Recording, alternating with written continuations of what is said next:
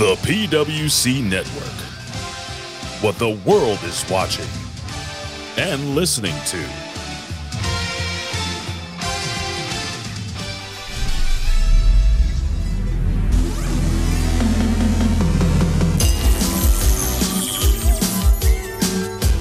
PW Hustle.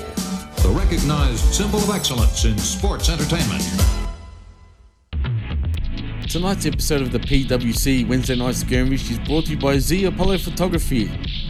Visit zapollowphotography.com for all your photography needs. 10,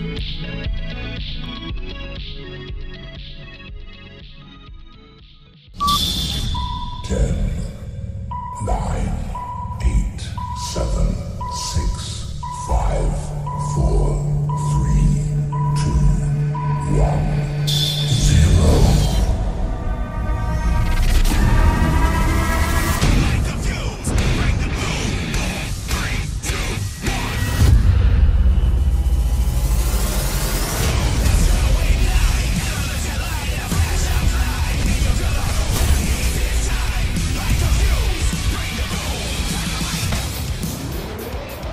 You know, I used to love CM Punk too. And I get that you guys want to boo me. I'm not exactly the easiest person in the world to like, but I would just like you, just give me an opportunity here.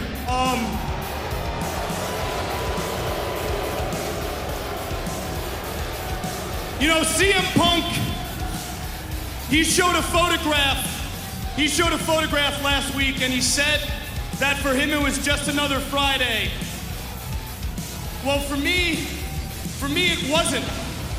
Because I know it's really easy to think that I was raised with a silver spoon in my mouth. I know it was really easy to believe that you people understand my upbringing.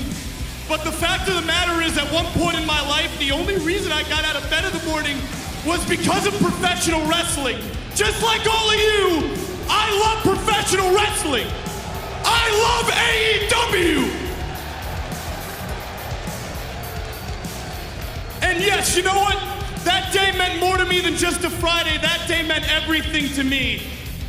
Let me go back a little bit in time. 2007, I'm 11 years old. I got a litany of learning disabilities.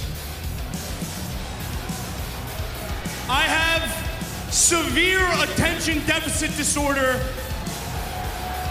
Every single day in school for me was hell.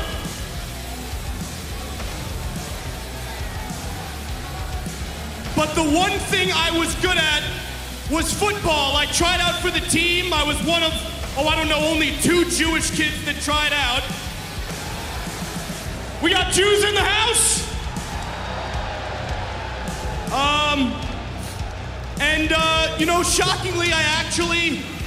Shockingly, the coach decided to start me as a middle linebacker, and that meant everything to me because for once, I thought I fit in. And then the next day at school, I'm walking the hallway of my school, and I see my teammates walking up to me.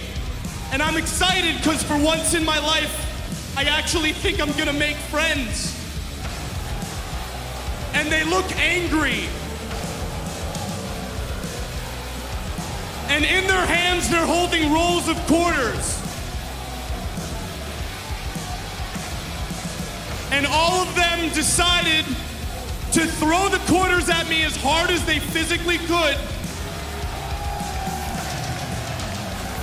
And they said, "Pick it up, Jew boy, pick it up." I went home and I cried and I cried and I cried, but finally I stopped because I realized today's Friday, and that means tonight I get to meet my hero CM Punk at an autograph signing. CM Punk, my hero, the guy I looked up to. CM Punk, the best in the world.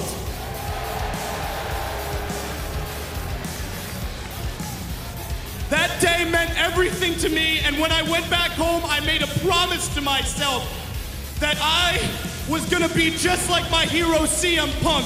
I wasn't gonna be afraid to speak up for myself. this 5'0" ADD riddled Jew boy was gonna become the best in the world. Fast forward, December 2013, I've gotten stronger, I've gotten faster, I've got football scholarship offers coming at me left and right, but I don't give a damn because all I want to be is like my hero CM Punk. I want to be a professional wrestler. I'm studying tape. I am watching matches until my eyes bleed. I'm practicing promos in the mirror. I am practicing promos in the mirror until my voice gets hoarse. All because I want to be just like CM Punk.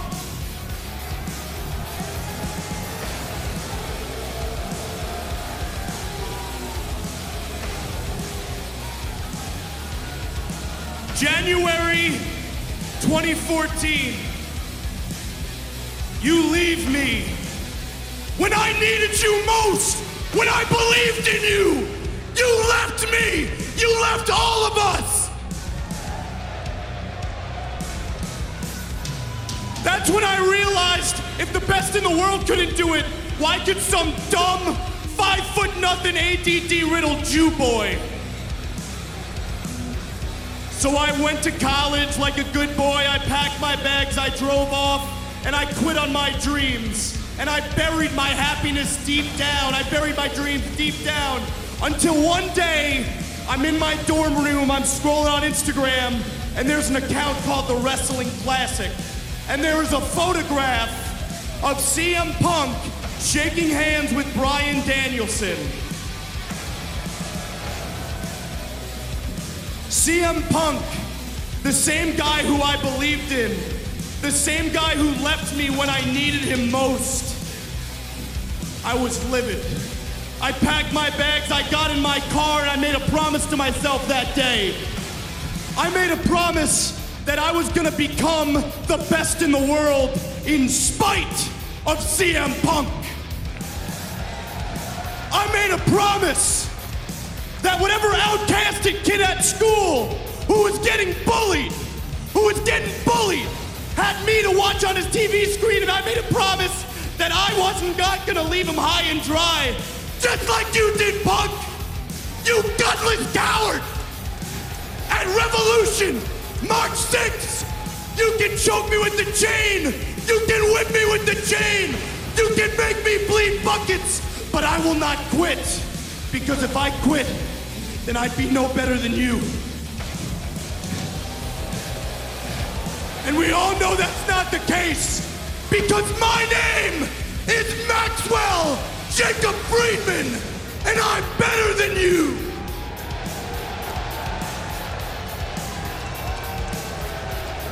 And you know it.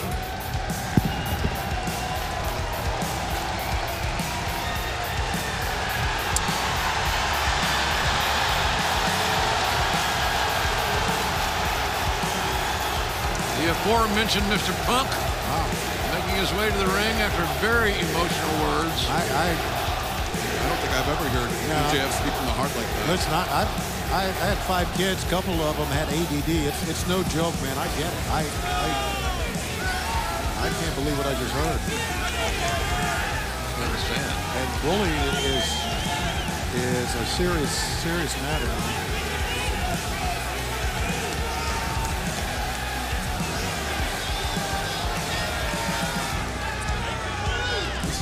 This is shocking.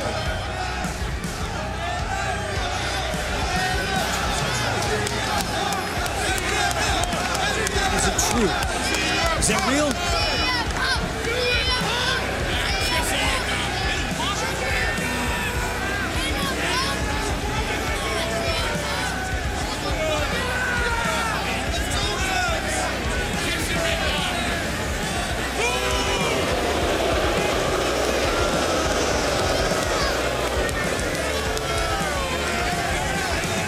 Now they're booing him, but I can't believe I'm saying I feel for him, man. Punk is conflicted, but... Okay, we're done now. Are we done massaging your ego with that song? Are we done? Good. I become had me come. All right, enough. I job. First off, I don't like you anyway. Why are you in here? What is this? What is this? You need to calm down a bit, I Eddie. can't calm down. I don't know that. Listen, I arranged for the security to be here because I want us to talk to each other like men, okay? I don't want us to fight each other like common street thugs, which I know you consider yourself to be. If you try it tonight, they're gonna take care of it. Are you calling me a street thug? Yes. You don't even know what that means, dog. You're lucky.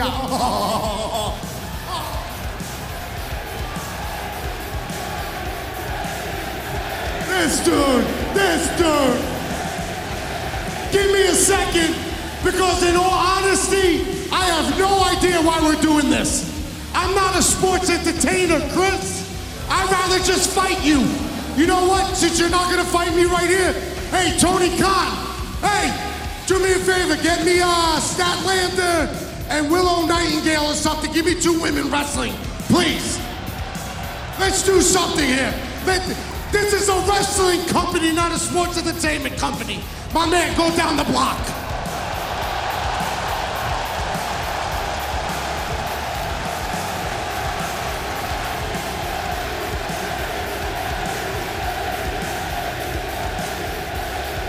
Well, like you said, we are just down the road from Stanford, so maybe I will give you a little sports entertainment. Except I guarantee that this sports entertainment will actually be entertaining. Because I'm gonna tell you a story, Eddie, a story about Eddie Kingston. When I first heard that you were coming to AEW, Eddie, everybody in the locker room was so excited. Eddie Kingston's coming, Eddie Kingston's coming. And I was thinking to myself, who the hell is Eddie Kingston? I'm being honest. I mean, I keep an eye on what's going on in the indie scene. I had never heard of you before. As a matter of fact, I thought maybe they were talking about Eddie Edwards. And then I saw you, and I realized why I'd never heard of you before. It's because you look like a jobber.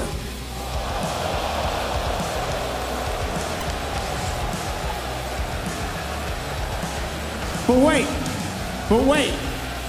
But then I saw your match against what's his name, and I heard your promo, and I realized I might not have heard of you before, but this guy is good. This guy is very good. This guy's got something really special. He's got what it takes to go to the top.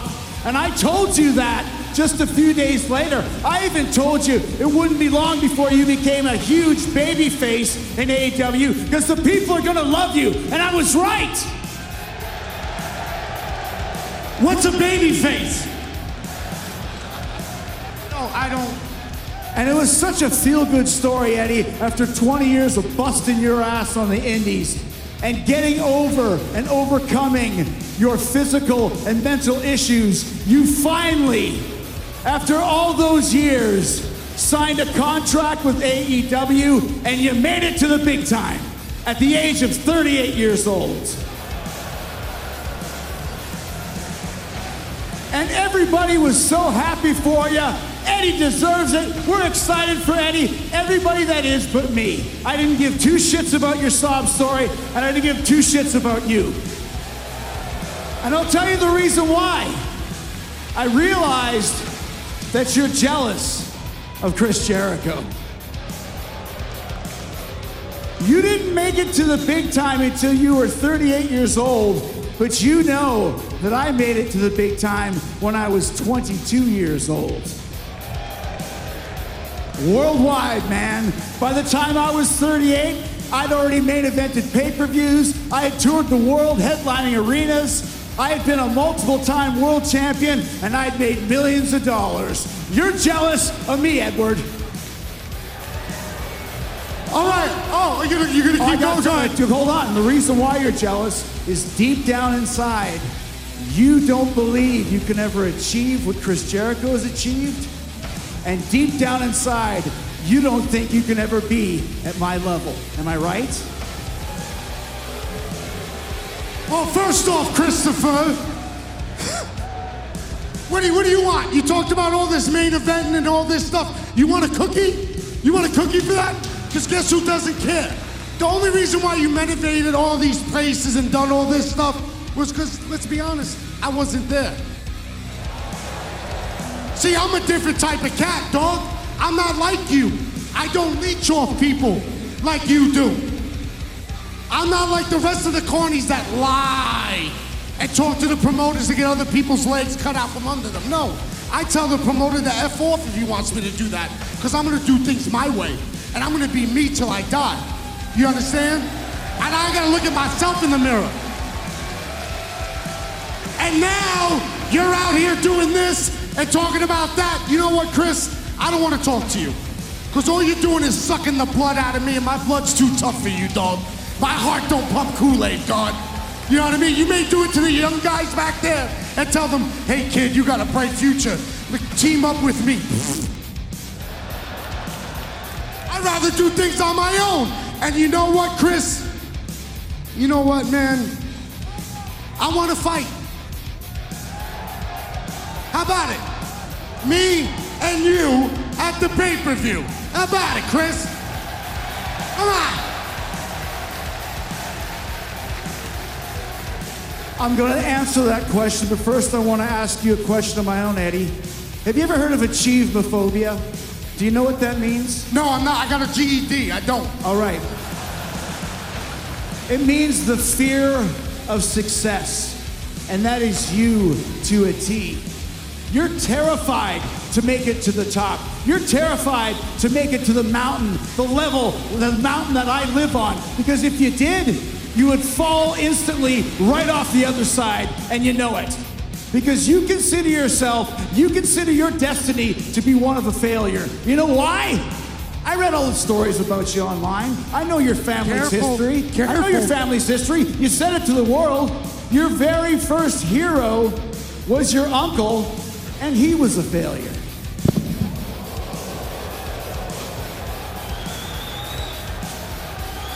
You believed in your own father, and he was a failure. And deep down inside, you think you're a failure as well.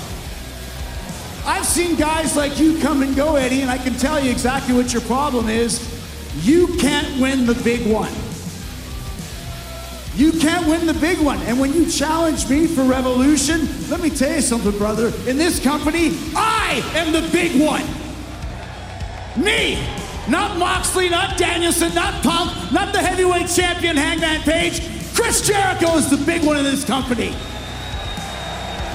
The influencer, the demigod, Le Champion. And if you want to challenge me at Revolution, man, you got it. Jericho, Kingston, May 6th at the pay-per-view, March 6th at the pay-per-view. You got it. But like I said, Eddie, okay, fine. But you can't win the big one, and you won't. But I'll tell you this right now. If you do manage to beat me, Chris Jericho, I swear to God, I will look you in the eye, I will shake your hand, and I will tell you that you have my utmost and ultimate respect. Because that'll mean that I helped you get over the one thing that's holding you back, and that's the fear of success. You dig?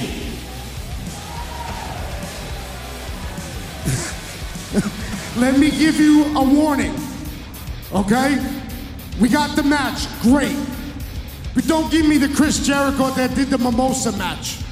Don't give me the Chris Jericho that got pushed off a cage by MJF. Give me the Chris Jericho that was the first world champion in this company. Give me the Chris Jericho that bled buckets in Tennessee. Let me get the Chris Jericho that got respect from one of my heroes, Senru, and war and wrestled out there. Give me the Chris Jericho that turned WCW upside down. Give me the Chris Jericho that your close friend Levesque hated. Give me that. Because if you don't, I'm gonna eat you alive.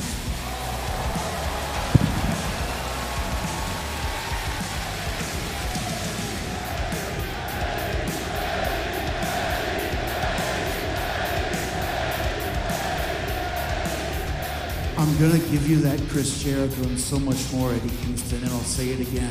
I can see it in your eyes right now. You don't believe that you can beat me. You don't believe that you can win the big one. And your opinion of yourself deep down inside is the same opinion that I have of you. You are nothing more than a loser.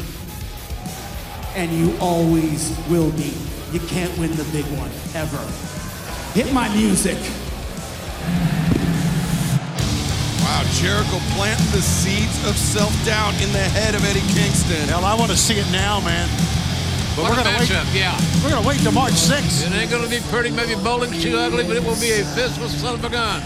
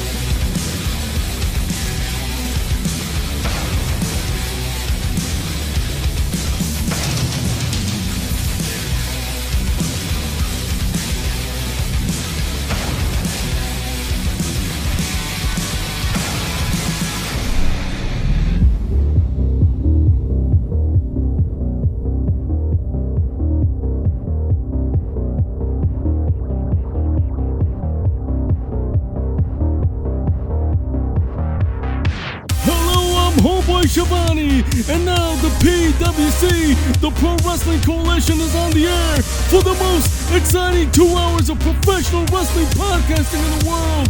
We're gonna put butts in seats and ears to the streets. And now, here are your hosts, Jimmy T and Jeff Lippman.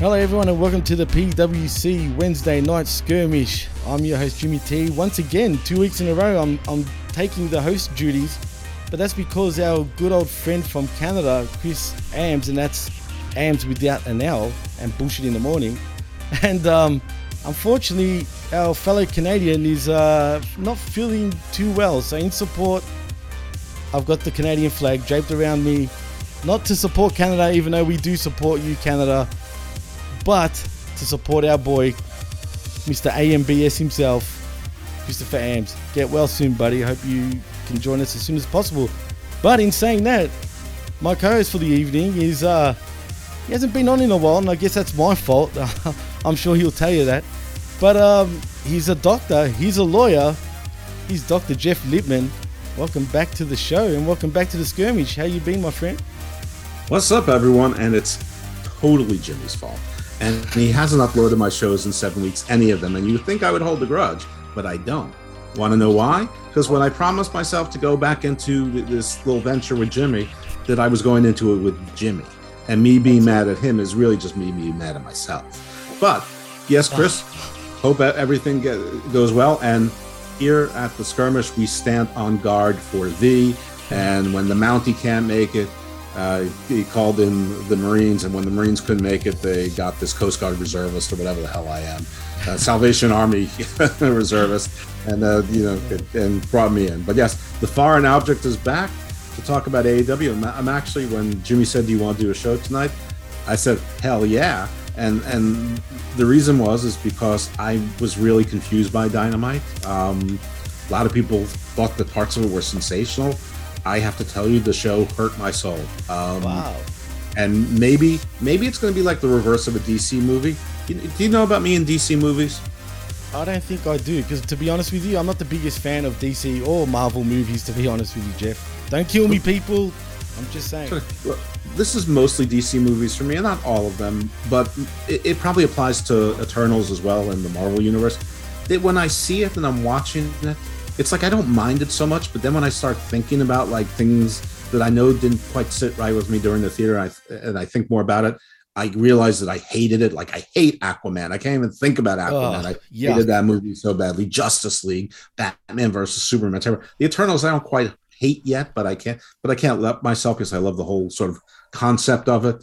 I'm hoping this maybe is the reverse. Maybe my hate, instead, as we exercise my demons, as we analyze it, maybe I'll go back and say, nah, maybe it wasn't so bad after all. So maybe I'm wondering if I don't know. Let's just go through the show and let's see what happens. All right, Jeff, interesting take, because I think you're the only one that I've noticed that's actually said that about Dynamite this past week, because personally, I thought it was a great show. I'm not going to lie. Don't get me wrong, it wasn't perfect, but nevertheless, I still thought it was a great show. But before we get into Dynamite, we've got some news. Apparently, Cesaro's contract has run out, right? It's expired.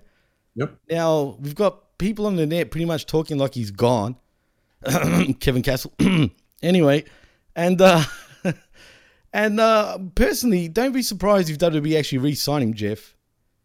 Well, they offered him an extension. He declined it. I mean, you're right. It doesn't mean, negotiations aren't necessarily closed if they haven't, if he hasn't signed with someone else. But usually, I don't think they find a lot of value in a 41-year-old guy that is mostly a tag team wrestler that doesn't have a whole lot of charisma. I mean, sorry. Yeah, he can put on a banger of a match in British Strong Style, but WWE doesn't care about that. I mean, they really don't. And whether you think that's right or wrong, they just don't care about it. Now, if you're a great character and you do it, so let's say Walter / Gunther, he's sort of a character. He's got an air about him. He's the same style of wrestler, though not nearly as mobile. But he might do that same style just because of his character, and he would get far more over. He's just got that sort of aura about him. Cesaro really has no aura, but I don't know. I mean, he was there for 10 years. He's made a lot of money. He's the wrestler most likely to actually have a Swiss bank account. So let him go have his fun. But yeah, he'll be in the Hall of Fame one day. He'll come back. He didn't say anything nasty. Let him do what he wants. Let him have his fun. Whoa. Stop right there, Jeff. Are you telling me he's got a Hall of Fame career? And okay, I know in Ring of Honor when he was, he's using his real name, Claudio Castagnoli. Is that how you pronounce it? Sure. Right. Well, whatever it is. Anyway, you really think he's got a Hall of Fame career? 10 years, pretty much on TV all the time. What was he, like a 7-time tag team champion? He was the U.S. champion. He was an Intercontinental champion. He won the first Andre Battle Royal. Absolutely. I mean, wow. The Hall of Fame is the most subjective thing in the world, decided by essentially one person or a very, very small group of people. Of course, he'll be in the Hall of Fame. He's not going to be the headliner, but of course, he'll be in the Hall of Fame. He may go in twice. One as himself, once with the Bar. No way. God. Yeah, and the not. Bar. That's a bit of a reach. That's a stretch, bro. It is a stretch. Well, I once figured out that Triple H can go into the Hall of Fame at least 7 different times, and people are like, no way. What are you talking about? I said he can go in as Triple H. He can go in as McMahon Helmsley era, the COO. He can go in as the head of NXT. He can go in as the Helmsley McMahon era. He can go in with the Authority. the corporate authority, the ministry authority. I mean, evolution. Yeah. I mean, there's at least 7 or 8 different incarnations of Triple H that could easily go into the Hall of Fame. So, Fuck it, he can even go in as Hunter Hearst Helmsley. Right, DX. We didn't say DX. He's already in with DX, right? Terrorizing. What a career he had as terrorizing in WCW. Well, don't get crazy now. But that's 8 or 9. That's probably not a stretch. But yes, Cesaro's a Hall of Famer. Yeah. Oh, well, with Triple H, I totally agree with you, 100%. At least 9, 10, 50 times I would agree with Triple H going into the Hall of Fame, right? As far as Cesaro goes, if he does make the Hall of Fame, right, just say, I personally think, fuck it. You might as well bring in every Tom, Dick, and Harry after that. I mean, there has been a Tom, Dick, and Harry, right? I mean, literally. I'm sure. I mean, listen, what? Come on, he hasn't had a Hall of Fame career. I'm sorry, man. I know what you're saying, and you're right. He's got quite a few accolades, but freaking what? He's going to go in there for the big swing too. He's one of the best tag team wrestlers of all time. What was he, tag team champion with like 5 different people? Like what was it, TJ and Shamey, and I think with Nakamura. I mean, he's done all sorts of swell things. Right, and you cannot forget his yodeling, bro. I mean, the yodeling. I absolutely forgot about the yodeling. But you know who's got to be groaning right now? Like Oni Lorcan is just like, or Biff Busick is going. Oni Lorcan's like, I can't get any bookings anyway, and now full-sized me is out there, and who wants mini me when they can get full-sized me and sell tickets? That's true. No, you're right. You're right. The one guy I thought that would never be released is Cesaro. Really? And now he's taking my spots again. Well, to be fair, man, if AEW sign him, I mean, maybe WWE's way of killing AEW is by releasing all their top guys and allowing, Tony Khan to sign absolutely everybody, and hopefully they go bust. They're signing a lot of people, but if you actually take a list of all the WWE and NXT releases, and then take a list of like all the other companies that have released wrestlers, like Ring of Honor, their entire roster. But if you look, MLW's quietly released about 10 people over the last few years and not re-signed about a half dozen others. Impact, the same thing. Like every week somebody's departing Impact. Yeah, they brought in a few others from Ring of Honor, whatever. But there's got to be, not all these people are can work. A lot of them were PC wrestlers. True. But there's got to be 250 to 300 wrestlers who have now entered the indie market full time who are not available. So if you take the numbers as to how many people AEW assigned, it might be 20. Is that an absurd number within the short period? Yes, it is. They're an already bloated roster with already tons of people who have forgotten. And apparently they renewed. They exercised an option on Brian Cage to keep him for another year. I don't see any #free Cage movements out there. I don't know why that is. That's weird. Poor Cage, he will not be able to control his narrative with the other guys. But it's probably less than 10% of the free agent market, probably around 10% of the WWE and NXT market that's out there that AEW is signed. But listen, I think the funniest thing will be whenever Shad actually kills his son, and it gets caught on film because stupid Brandon is filming it because he's the one guy they didn't fire. Oh shit! It wouldn't surprise me, man. Seriously, Shad would be like, "How much money have you spent?" And Tony would be like, "How much money have you made?" Yeah. I mean, the funny thing is, Brandon Thurston did estimates. Now, listen, these are estimates. Some of it's from hard numbers, some of it's in just extrapolating. But he's a pretty bright guy, and he clearly is in contacts in the entertainment and TV industry. So he estimated that AEW was bringing in around $83 million from all U.S. sources. I don't know that he was including overseas or stuff like that, and I don't know how significant it is or isn't. But he also estimated they were spending at least $110 million. Yep.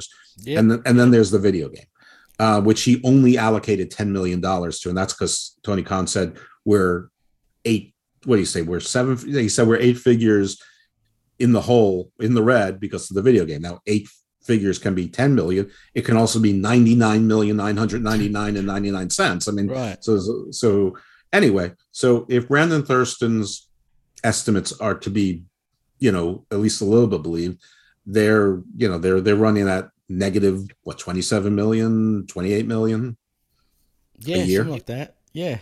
But the thing is, they're making nowhere near as much money as WWE's making. Let's be honest. Well, it's not even close. I mean, WWE makes more profit from the 2 Saudi shows a year than AEW makes from all its sources. I mean, Yeah. and it's not about AEW. WWE in its contract so far from Saudi Arabia has made more than Bushiroad has made in the last, since Okada has been champion. Yeah, well, yeah, you're right. Actually, I dare say, Jeff, that WWE's made more money than all the semi-big wrestling promotions put together, dude. Just from the Saudi shows. WWE is the only wrestling promotion that has ever consistently made money over a long period of time. That's going true. back to territory times. Yep. Always. Other than that dark period of the early 90s, the golden generation, with TJ Hopper and the Goon, Salvatore and Sincere, since those days. They had dark times, but they've been around for 70 years. And out of that 70 years, probably 66 of them, they made money. And for the last, they keep falling upwards. I agree with you 100%. And whether people agree with us or not, I hate to say it, people, but WWE is the be-all, end-all in professional wrestling. It is what it is. It's money and licensing and the fees they get and the value that's perceived. I mean, I don't know if AEW can catch up. None of this is a comment on the in-ring product. No. This has nothing to do with the products. We're just talking about as a company, as the size of the company and profits and revenues and whatnot. WWE is a whole bigger fucking and a different ball game. It's like, look, let's be real, all right? WWE is the NBA. And I'll say AEW is more like Euro League. I won't say G League because they're a bit above G League, say, right? So I'd say like Euro League. Europe is pretty good at basketball. The European League is actually pretty good at basketball, but they're not the NBA. I would say it's smaller. I would say the WWE is like the NFL and AEW is like arena football. Oh, shit. Dude, that's much lower than what I just said. Yeah, it is, and that's on purpose because because I think that Euro League is a feeder for NBA players. Oh, absolutely, it's a great. I think they sell a lot of jerseys. Yeah, I think it's probably a cool thing for kids to wear Euro League jerseys. True, you're right. Like I don't have a basketball team of choice, so if I was going to buy a basketball team, I would rather buy one from a European team than like the Knicks or the Washington Wizards, which is the closest team to me. I mean, you're right. So yeah, I guess I would think at least it's interesting. Wow, that's pretty. Or somebody would think that I, went to Milan or whatever. Of course, I had to look at the fabrics. Hey, don't kill me, folks. This is Jeff Lippman saying that, not me. Just for the record. Did you try the Chiantis in Tuscany? Of course, I tried the Chiantis in Tuscany. Why would I go to Milan without visiting the proud Etruscans? Oh, Jeff. Seriously. Well, let's get into Dynamite anyways. Speaking of Arena League football. But you never ask. Right, well, let's get into it. Let's talk Arena football, all right? How about that? Okay. Well, anyway, we start off AEW Dynamite with a tag team battle royale and the winners facing the Jungle Boys, whatever the Jungle Boy and Luchasaurus. Jurassic Express. And the winner of the battle royal will be one of the 3 teams in the triple threat for the AEW tag team titles with Jurassic Express. What I don't understand, and hopefully you can answer for me, is this casino battle royal for tag teams. Is it going to be different tag teams, or might some of the losing teams in this repeat in the casino battle royal? I've got a bad feeling that we're going to see teams that were in this past week's Battle Royale. This has got to be the Young Bucks, right? 100%. Which makes me think... they have to cost Red Dragon the title. Either they I took it like they're going to be part of the match. And also I took it like they're going to use their EVP status to get into the match. That's fine. I mean, if that's the story, because they do have enough other tag teams. I can't think of all of them offhand, but the Acclaimed wasn't in this. I don't think Private Party was in this. The Varsity Blondes. I mean, I know Pillman is, on some sort of a leave. Right, he's leaving Orlando. He's going straight back to Cincinnati, or should I say Cincinnati? I guess. I mean, but they can cobble together other teams. I mean, it wouldn't be any problem for them to put stuff together. I mean, I mean, the Lucha Brothers weren't in it. No, but Phoenix is still injured, I believe. Not so, but it could be Pac and Penta. Sure. Penta Obscura. We'll get to that. Oh, yes, that's right. House of the Holy Black, of the Golden Throne, of the Knights of the Dark Table. They're not in it, so they could be there.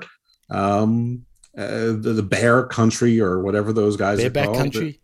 Right? You could always put Serpentico and Luther Chaos Project, whatever they're called. I mean, I'm not sure. Is Angelico and Jack Evans still around? Oh, you read my mind. I was going to say that, man. And are they still around? I mean, shit, I haven't seen them in months. So they certainly have enough, quote unquote teams. They could put, Big Shotty Lee Johnson and Brock Anderson together from Lee Johnson I like, but Brock Anderson, get the fuck off my television, please. But they could put them together. It sort of makes sense. You could have a team from the Bad Guy Factory, Aaron Solo and Nick Camarada. You could put in two teams from the Wingmen. So I mean, they have no shortage of bodies and teams. I mean, the match will probably be almost as bad, if not worse, than this one. The only nice thing about the casino is that, I guess a bunch of teams come in at one time, not all 20 or 24 at the same time. So why don't you? I mean, I don't know if I've ever had this conversation with you, but I say it all the time on Hammerlock High and over and on shows. I'm a sucker for battle royals. I love battle royals. Me too. So do I. Royal Rumble's still my favorite pay-per-view, ever. Okay. I just want the audience who may not be acquainted with me or that well to know this. I even enjoyed the women's casino battle royal in the first Double or Nothing, which was an absolute train wreck, and I enjoyed it for being a train wreck. I mean, I even liked the women's Royal Rumble this year, there were parts that were terrible, but that to me was the comedy spot. It was funny. I've never seen a battle royal that I haven't enjoyed until Wednesday. This was terrible. This was slow and clunky, and I want to tell the fans and the audience, even if you're not fans, that I'm in a haze. I really feel alone. I feel like I must have watched this show through an aquarium. Like I'm seeing it through like a rectangle of water, and everybody else saw something different. Because this to me was so clunky and awkward. So I hate that spot. Doesn't everyone hate the spot when you toss the guy over the rope and he's just hanging there for a while, and then the wrestler doesn't look back, and if they do, they don't kick him? Well, okay. So dumb. If it's the Gun Club and they're rookies and they don't do it, okay. If it's Bobby Fish, who's 59 years old, and he does look and doesn't kick the guy in the back, he just sits there and looks. The Blade just sitting there. I mean, it was just stupid. It's just poorly choreographed. But they had to have their dumb spots where Orange Cassidy put the one guy on his shoulders. They had to have the dumb spot where Matt Hardy caught a guy from Private Party, even though he's abandoned them every week. I mean, all they were 3 for 3 in managers screwing their own team and having dissension with their own team. What was the point of managers? What's the point of Tully Blanchard having dissension with FT? Are they going to turn them face for what? And Billy Gunn's having dissension with his own kids for being dumbasses. I mean, he couldn't yell to the other one, "Look out behind you, turn around." He didn't. I mean, this was 22 minutes that hurt my soul. I agree, actually, 100%. And the way you described it is exactly the bullshit that was going on in that matchup. And you're right, man. Whether you want to admit it or not, it was just a whole bunch of dumbasses in that ring. Let's be honest. Everyone looked like a friggin' deer in the headlights most of the times. You know what I mean? I thought it was terrible. I thought it was choreographed terribly. I mean, I thought it was terrible. And I know that when people talking about the show was great, they weren't talking about the Battle Royal. I mean, I think they were talking about from the point that so Red Dragon ended up winning. There was at some point there were 6 individual members of teams. Of course, one of them had to be Trent Beretta because for whatever reason they're trying to make him a big deal, even though he's never won anything, never will win anything, never should win anything. They had Santana in there who they should win things, but they never do win things. And the story is we never win things, but they're still never winning things. which other crumb bums were in there? They had the bald one from FTR, the one who just said, I talked to Renee about my depression. It was great. Shawn Michaels. I popped at that. I won't lie. Shut up, you whiners. Everyone has depression, for God's sake. Whining about We're it. We're going to get heat for that. Would you believe? No, really. Listen, I got complaints for calling AEW bipolar booking. Can you believe that shit? You know, the term bipolar, the illness was named for the dual polarities. It's not the term bipolar. Right. Please explain that to people, because they truly think I'm insulting people with bipolar. No, we have the North Pole and the South Pole. One is positive charge, one is negative. It's bipolar. It's different. It's actually not called bipolar. It's actually manic depressive or something. Right. That's what it really is. Right. Anyway, I don't care if I get heat for this, because listen to me. Listen, I have depression. I know what it's like. I have been suicidal. I'm not saying that it's embarrassing or a stigma to have it, but the people yell about it like it's a point of pride. You never see people on social media going, my kidney failure is really acting out today, or my knee replacement, my knee really hurts, or my swollen glands, my lymphoma. No, I mean, sometimes people post about that they're doing well with chemo treatment or something like that, but like people with mental health, the issues, they just feel like every day they have to cry about it. Right. And I'm not really. And the thing is, they're looking for validation, but you can never get enough validation. So it's only failure. So you're going to get people shit on you, which you're going to take 1,000 times more important than you should, because you should ignore those people. Or you're going to get 17 likes, but you needed 1,700. And if you got 1,700, you need 17,000. You know, or you're going to get some people say, "Go, we got you, we have you," but it's never going to be enough. It's not enough. That can't fill the. Social media can't fill the void. It can only disappoint you. So that's what I'm saying with the depression thing. It's not a badge of pride or courage. It shouldn't be something to be ashamed of either. It's just I can't go on Twitter without seeing 17 people crying every day publicly about this shit. And one of them shouldn't be a professional wrestler. You know, it's just, Jesus. Well, the sirens are going loud in the background, Jeff, because we're going to catch big time heat. And I mean, big time heat. But that's all right, Jeff, because here at the PWC, we don't give a shit, man. We're going to speak the truth. And I'm sorry, people. Right. I'm sorry, but he's right. I actually agree with him. Totally. You know what I mean? But anyway, that's for another show and another thing. But I'm glad you said that, because people got to understand, when I say bipolar booking, or Chris says it, or Jeff says it, or anyone says it, I'm not talking about in terms of depression, manic depressive people, and I'm not calling TK that. I'm talking the way the show is booked and the way it's just how crazy and just audience members, right? Tweet or post a suggestion for a better, more acceptable term that people will understand. If you can come up with one that meets those criteria, I will try to use it. He will try to use it.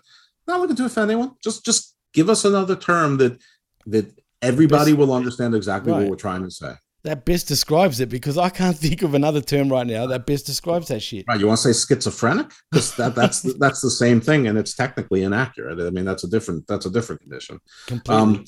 So anyway, Kyle O'Reilly pretended that his shoulder wasn't working, and so he sort of tricked the Young Buck into throwing some schlemazel out. I don't remember who it is. And then, you know, as soon as the Young Buck did that, Kyle O'Reilly, he was playing possum. And it was Johnny Hungy, actually. It was Johnny Hungy. Great. So, yeah, right. The Dork Order made it to the end, because they're... Oh, there was important. The one thing important is this is the first time I've seen Colt Cabana since CM Punk was there. Oh, yes. On TV with his hair long. I guess he has his COVID haircut, you know, because now he's not getting haircuts. Something tells me he'll be gone soon, actually, Jeff. You think? Yeah. me thinks that might be a non-renewal. Me thinks too. He might be designated for assignment. He's going to be scouting Tijuana. Oh no, definitely 100%. Boom, boom. Colt Cabana. So the Bucks are upset with Red Dragon because apparently they had a deal, because in a battle royal, when there's only two guys left, they can work together. How? They can't. Yeah, so no, it's so dumb. That was cringing me too, actually, dude. And then some woman came into the ring. Oh wait, it was Adam Cole, and tries to get in the middle of it. And then Hangman Page's music comes on to, I don't know, golf claps. Oh, come on! I think he got a bit of a pop. Not golf claps. Come on now. It was golf claps. Oh, I disagree. But anyway, continue on. He comes in with another stupid fake cowboy shirt with stars on it, like he's 5. he comes out and I guess cowboy, dude. He has to have stars. Come on. It's whatever. He starts beating up Red Dragon, and then Adam Cole, and he's getting over on those guys. The Bucks are sort of standing on the side, and then they, sort of say to Adam Page, "Hey, we're not." They raise their hands. "Hey, we're not involved in this. Just you want them, have at them." And the Bucks sort of loiter around. You're not sure if they're gonna, come into the ring or not, but they don't, and they all walk out separate. Page is about to do his big time lariat, right? On Cole, and Red Dragon, grab one ankle, pull Adam Cole out just in the nick of time. So then Adam Page does something that's GIF worthy, and I hope somebody made this GIF. He puts a chair in the middle of the ring, and he sits down and he drops the belt, which is exactly as the title run as a giant. Literally dropped it, and I mean by accident. He didn't mean to drop it, but it dropped. That's right. It slipped out of his hand. Don't butterfingers. You're spot on. But although I'll say one thing, I've been saying for a long time that I want to see some grunt in Hangman Page.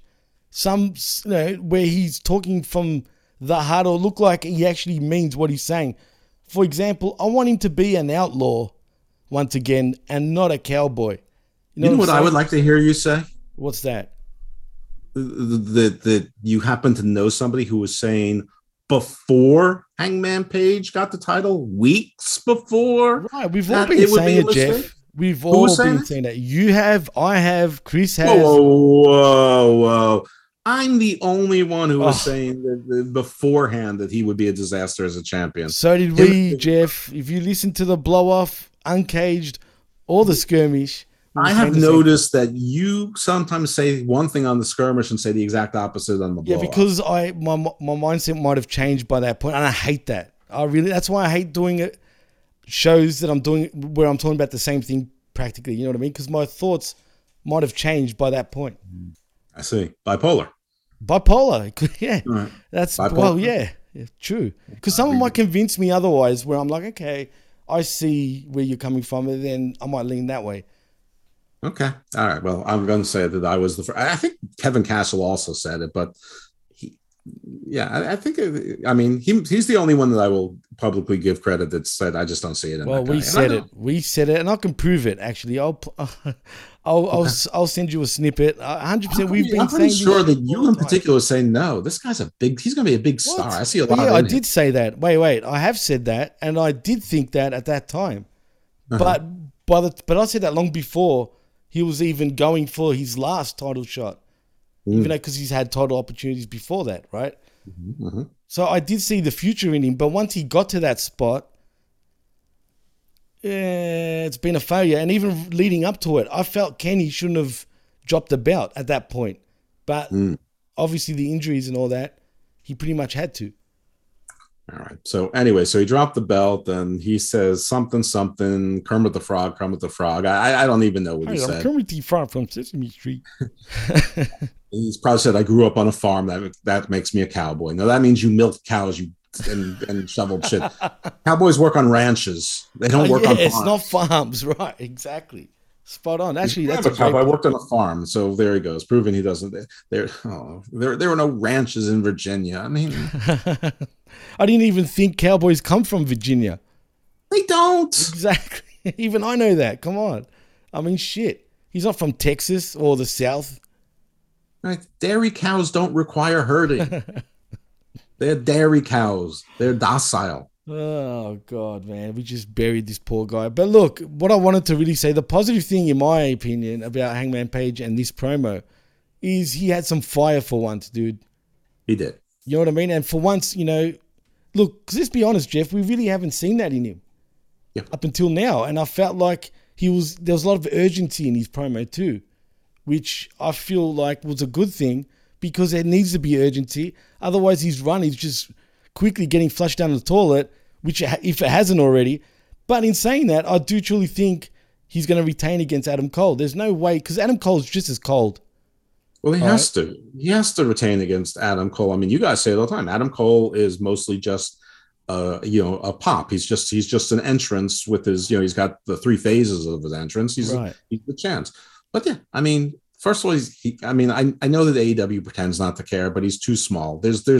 It's no accident the people that they're signing these days and featuring. I mean, if you look at the entrance to Dynamite, it's Miro, who's never on the show. It's Hobbs, who until recently was never on the show. It's Keith Lee, who just got there.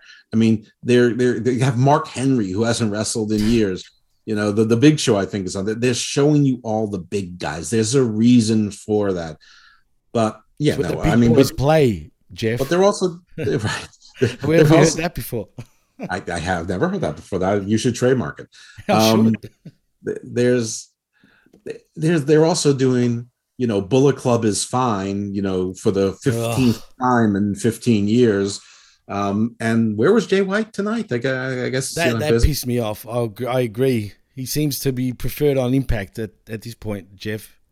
Didn't they tape all of Impact like months ago? Probably did, right? Well, he was on their pay-per-view. Right, yeah, but he was. Wasn't that the last, the end of his arc? I don't fucking know anymore, Jeff. I really don't know. I can't keep up with this shit, and I'm disappointed that friggin' Switchblade was not on this week.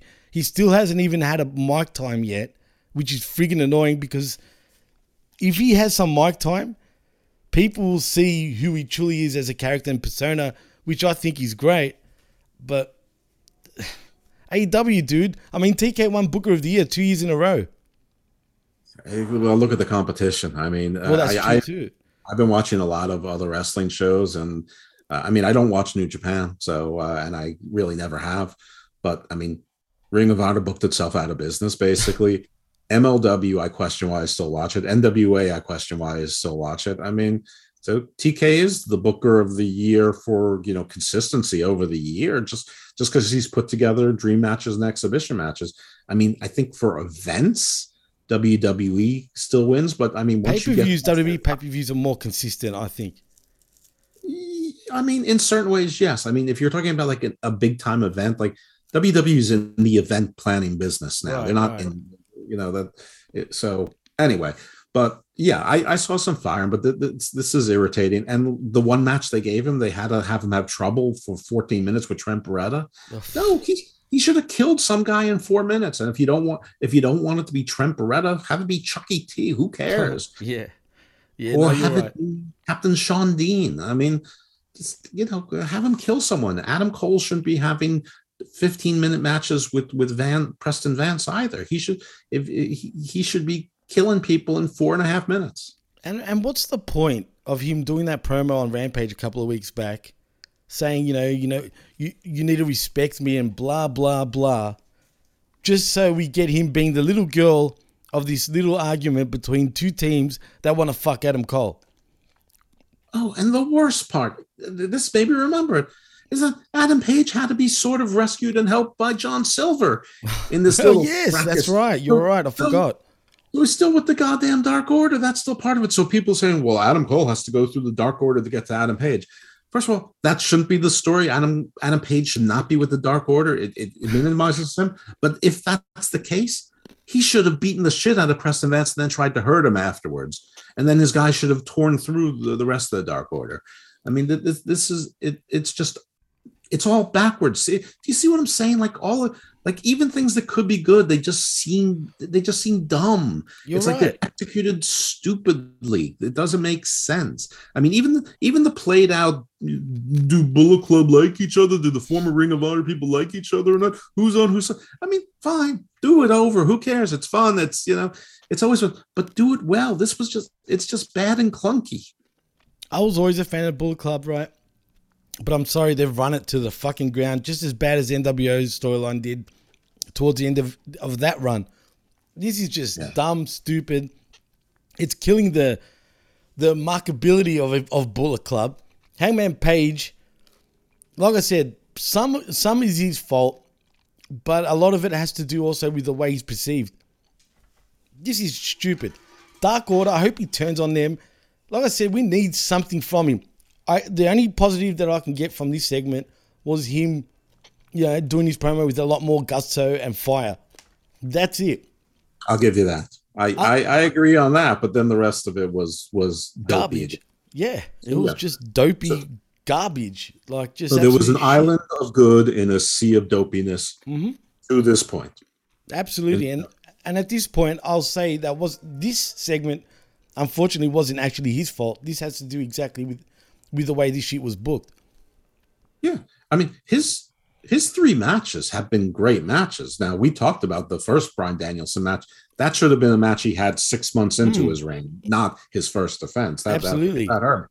The match in a vacuum was terrific, but it's not in a vacuum. It's an episodic television. Anyway, so that was 25% of the show. So 25% of the show had like 2% that was good. I agree, 100%, man. That was well put, actually. That was perfect. But all right, so what was next? Well, probably the greatest promo that MJF has ever created, dude. We get MJF coming out to cut a promo. He says the reason he got out of bed every day when he was younger was pro wrestling and that he loves it. He tells a story about him joining school football team at 11 year in 2007. He says he saw his teammates one day, but instead of befriending Max, they threw quarters at him and proceeded to bully him. He remembers that day was Friday, and that meant he got to see his hero, CM Punk, at an autograph signing. He flashes forward to December 2013. He goes on to tell us about how, despite receiving multiple football scholarships, he chose to ignore them to become a pro wrestler like his hero, CM Punk. He then jumps to January 2014 and said that CM Punk left him and the rest of the wrestling fans when he believed in Punk most, causing him to give up being a wrestler. Until he sees an old photo of Punk shaking hands with Bryan Danielson. Because of this, MJF promised to become the best in the world in spite of CM Punk. He calls CM Punk a gutless coward and that Punk could destroy him at Revolution. But MJF would not quit because quitting would make him no better than Punk. However, that's not the case because in his words, he's Maxwell Jacob Freeman and he's better than you and you know it. I hated this promo.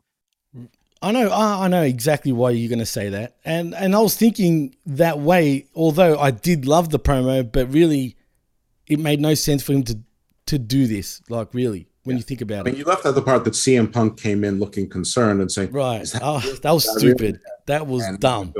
It's real. So, I know what they're trying to, let's face it. Last week, they started with a CM Punk MJF segment and the promos were flat. And the ratings were flat. What promo? MJF didn't even say anything last week. So they were trying to overcompensate. They wanted to make sure they had things that people would remember, and for sure they did. Right. So I get it. This is it's one of two things is the intention, and they can both work simultaneously. One is he's garnering sympathy to sucker Punk in. And get his guard down, and then he's gonna turn, turn the heat up, which is, that's a heel tactic. The other is, this is his villain origin story because this is why he's the hero in his mind, why he's not the villain. I get that too. Okay, so there's a couple of things about it that factually didn't resonate with me particularly, and one is I don't expect everyone to be from Long Island, New York. Right. I am. I don't expect everyone even from Long Island, New York, to be familiar with Plainview. I am. My first girlfriend is from Plainview. Was from. Well, I don't know where she's from now, but she went to Plainview JFK High School, which I'm pretty sure is the one that MJF went to, because the other choice would have been Syosset High School. These are both heavily Jewish suburbs. Right. So this didn't happen. So it's not true. Now, so everyone's saying how authentic and how real it was, thinking that it really was. It's not. It didn't happen. So that part of it bothered me, but I understand why it wouldn't bother anyone else. Now, the other thing, he basically used the phrase Jew boy a bunch of times and the whole cheap Jews. One too many times, actually, I think. At least, but But with the whole story and with the certainty that he's staying heel, there's not going to be a double turn because MJF as a heel is too valuable to be a face, maybe ever, or maybe, until he's 35. He's going to turn on him. And so he's a lying, scheming, conniving heel, which happens to also fit into the cheap, lying, conniving, scheming Jew stereotype. So he has just greenlit the oldest racism in the world, in the history of recorded history. He has just licensed people who want to chant boos to him to chant Jew boy. Now, I don't know that AEW fans will or not, but I wouldn't be surprised if they do. And if they do, it's his fault. He's licensed them to do it. And no black individual, no Latin individual, no anyone would use the N-word or the S-word or anything else, and nobody would ever chant it. But you know what they would chant? Probably Jew boy. Want to know why? Because ain't nobody gives a damn about anti-Semitism. It is the only ism that's accepted. It's the only ism that's accepted by the left and embraced by the left. There's even Jews that are anti-Semitic. Yeah, you know what? You hit the nail on the head about saying Jews are also anti-Semitic, because all the Jewish people that I've actually met, right? Like in Australia, that is, right? When people will ask, oh, what nationality are you? What's your background or whatever, right? What's your heritage? If I meet a Jewish person, usually they won't say it right away. They will kind of not allude to it. And then you'd be like, oh, come on, man. It doesn't matter. I'm not judging you by what race or religion you are. Well, for one, they might not identify that as their nationality. I mean, I'm American. Right. People say, well, what are you? Right. Not your race, but your nationality. I'm Hungarian. Right, I'm you're right. Armenian. I'm this, Spot that, on. that. People get it confused between race and nationality, right? That's the problem. People think nationality and race is one of the same, when actually it's not. You know what I mean? Like you said, your nationality is American. My nationality is Australian, but I'm of Greek race, though. As someone who is partially Jewish, you have to be aware of who you are around. Yeah, see, that's sad, dude. There's a lot of, listen, I'm not trying to compare it to, there are certain things that you can't hide. If you are African American, or we have an international audience. If you're black or brown or anything other than white, you can't hide being white either. But right. you can't hide those things. So plenty of European Jewish people can look as white as anyone else, but you do have to be careful. So it's not the same thing, but you have to think about it, because depending on where you are or who you're next to, you don't know how it's going to be received. So why even go there? Why invite that potential trouble into your life when you can be in disguise and not have a potentially negative interaction? You don't even have to bring that up. Like, really, I'm talking about MJF. Like, why did he have to even say anything? Even during halfway through his promo, you kind of get disengaged by him saying, oh, there's some Jews in the house, you know what I mean? And then you hear some cheerings, and you think, why did you have to go there? Like, when you're just spilling your guts, and then you just break that fucking thing by saying that. Like, I just felt like that was a bit dumb. But you're right. It probably will friggin' bring the chance Jew boy. I hate to say it, dude. And it's his fault. As far as who he is and what is he a baby face suddenly? Is he turning face? No, he's not, right? Right. I think we're leaning towards... Why give a face promo? That was a face promo. That was, absolutely. Absolutely was. As a matter of fact, the fans are still booing him up until the end, where he managed to pretty much turn the fans over where they were clapping him. You know what I'm saying? So everyone's going, brilliant. Oh, he can do anything.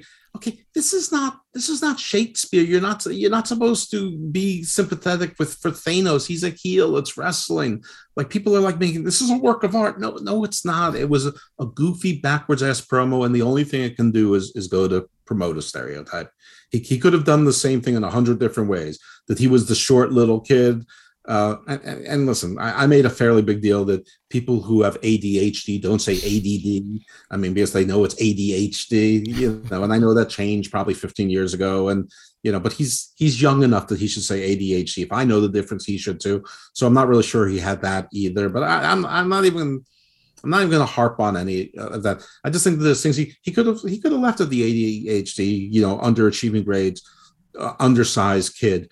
He could have. That's a sympathetic enough story. Right, he didn't have to say Jew boy, basically. Right, you're right. He didn't need that in there. He added that. He wanted to add that.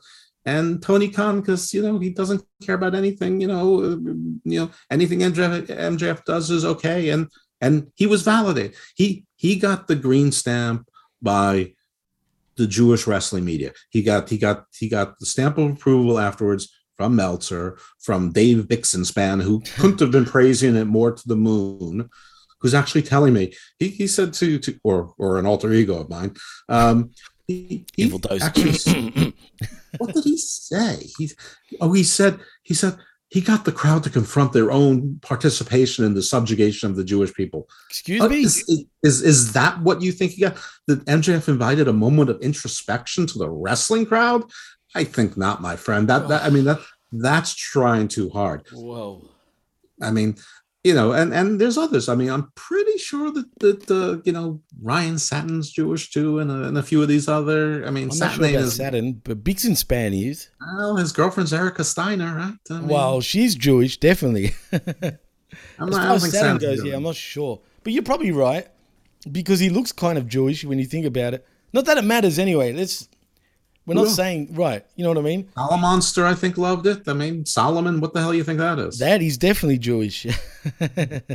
Shout out to Solomonster. It doesn't matter that you're Jewish, my friend, just saying. Yeah, I'm just saying, I can't believe that there were Jewish people who were saying it was great. Like, just don't comment on it. You don't have to say everything's great. You can just simply, you don't have to comment all these people are tripping over themselves to live tweet, like repeat things that we just watched. I don't understand why that's interesting. Look, I agree with you. You're spot on, dude. Tonight you're on fire, Jeff. I'm going to give you that. You're making me realize a lot of things. Take that away though, and take away that it was backwards anyway, because he's talking like a pure baby face, right? Mm-hmm. Just take all that bullshit away. It was a great promo. Like it was a great promo, but it was crap in terms of what this feud and storyline is, if you know what I mean. It wasn't, he shouldn't have done a promo like this. All that bullshit aside, it was still a good promo though. I think what you are confusing, or what you mean, and I don't want to put words in your mouth. I'm trying to interpret for you, and I'm also going to give you something. It was compelling television, right, but I don't think it was a great promo. I mean, it was something like I couldn't take my eyes off it, but I felt awkward and uncomfortable about it. And I'm not that sensitive. Like, I'm only part Jewish, and I'm not a religious person at all. So it didn't. I mean, it wasn't like that. I just thought the whole thing was a bad idea and didn't make sense. And then like I'm seeing like a few people saying the same thing as me, but it's like 8-1 against. It's like, this was the greatest thing ever, maybe the greatest promo in wrestling history. It's like, it didn't even make sense in terms of the story, their roles. I mean, it's weird, man. The whole thing was weird. But anyway, I think that's what that you meant, that it was compelling. That it was that's pretty much what I meant. Television, but that's not always good. I mean, I've been watching a lot of bombing of Ukraine today, and I don't think that's necessarily good, but I'm watching it. Oh, jeez. I'm not laughing at that, but I am. Yes, you are. You hate Ukraine. No, I don't hate everyone. Ukraine. You heard it here first. Jimmy hates Ukraine. No, I'm all for Ukraine and the Ruskies. Look, I know Ukraine is not strong. Ukraine is not weak. Ukraine is strong. Remember that Seinfeld? I break Ukraine. With the wrist game on the train. Yeah. Look, man. I feel bad for Ukraine because really they're caught up in a lot of bullshit. I don't know what this means for the world. I'm hoping the good old US of A actually step in, because I'll tell you why. Now people want the US to deploy troops. Okay. That's all right. Once you deploy troops, we're deploying troops too, because that's what we do for whatever reason. But in saying but we deploy 80,000. Everyone else deploys. That's true too. That's true too. Although I'm glad to report that, you know who the front line is usually with you guys? It's the Australians. No, I'm talking about Australian SAS troops. But you know who really is? I mean, Brits, Yep. Canadians, and Australians. That's it. that's true. But you know who has also been there lately with us? Who's meaning that? the U.S., Ukraine, and Lately. Poland.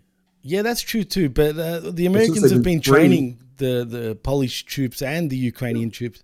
Yeah, but since they've been free, they've been with us. And Ukraine's not a NATO, and they were some of the last people to pull their troops out of both Iraq and Afghanistan. That's true. And the fact that we don't have their back, even a little bit, in this has offended me for weeks and weeks and weeks. And everyone said, "Oh no, you're going to cause World War III. Putin's not going to do it." I'm like, he's absolutely going to do it. He's been telling you for whatever. Yes, that's true. We would deploy 30,000 troops to Ukraine and have a fleet in the Black Sea. That will stop this. That will stop it. That won't cause World War III. That will stop it. It will not cause World War III. And I'm telling you, the United States will step in. Okay.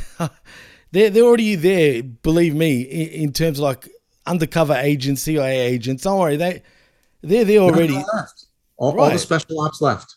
Oh, what? No, I don't believe that. I don't totally believe that. I mean, there, if you believe that there's black ops or CIA or whatever, that I can't. But I mean, all the special ops. They made Green Berets and like stuff like that. Like the trainers, the people who are embedded. They brought them all out. They're probably in Poland right now.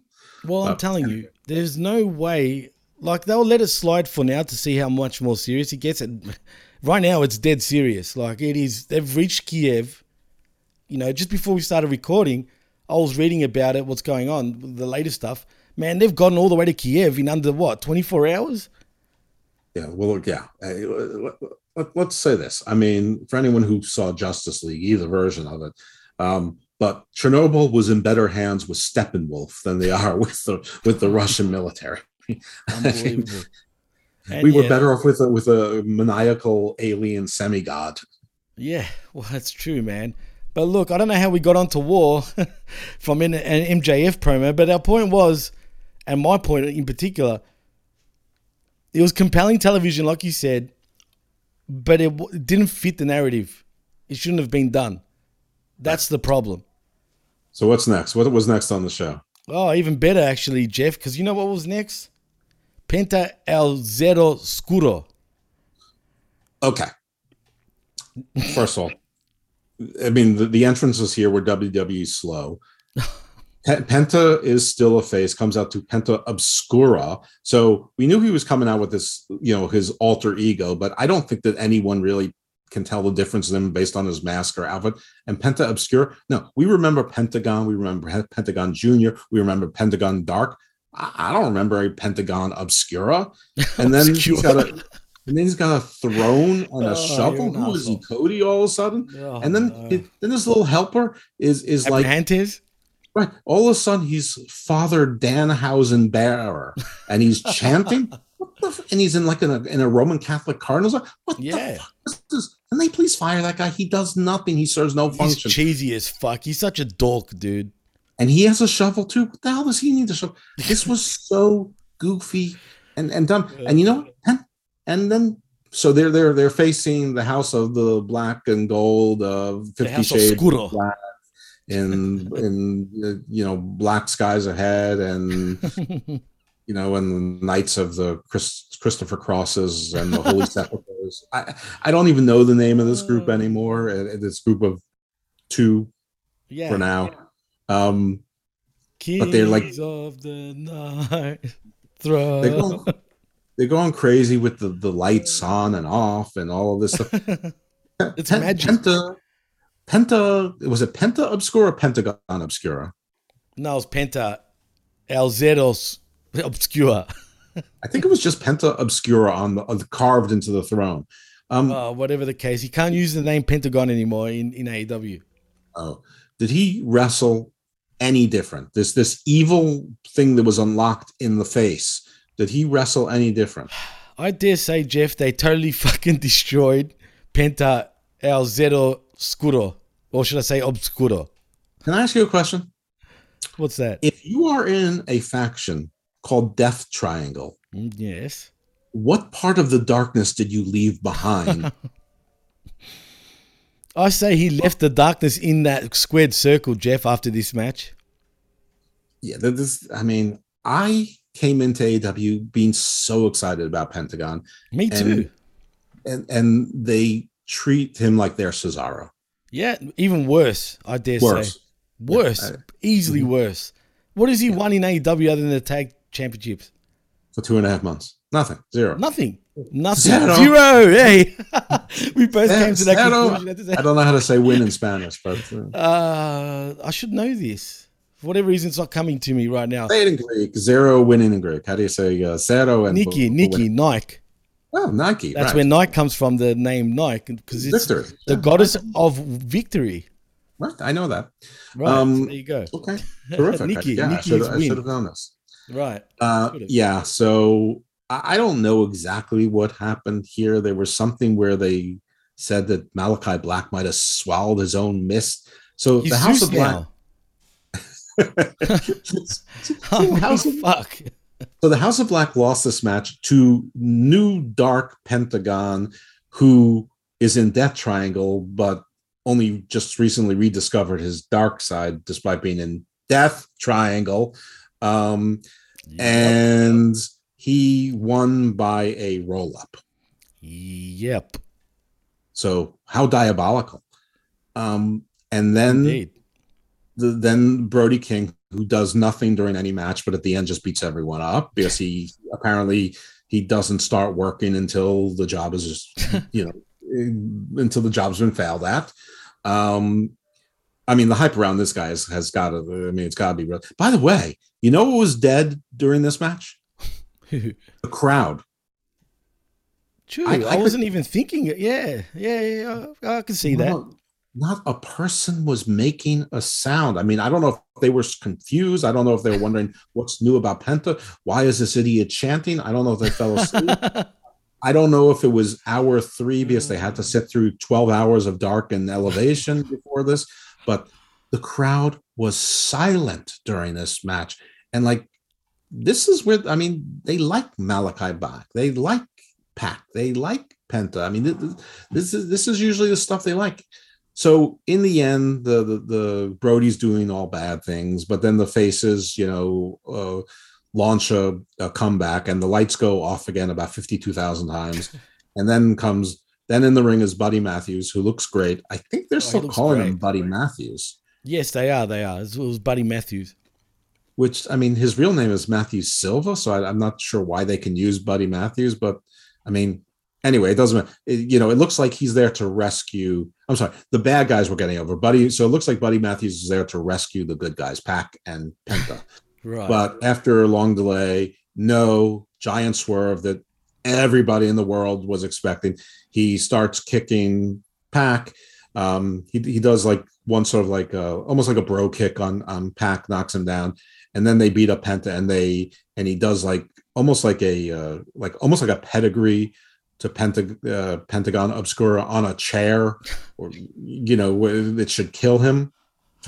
Don't worry, El Scuro Obscura is definitely killed after this.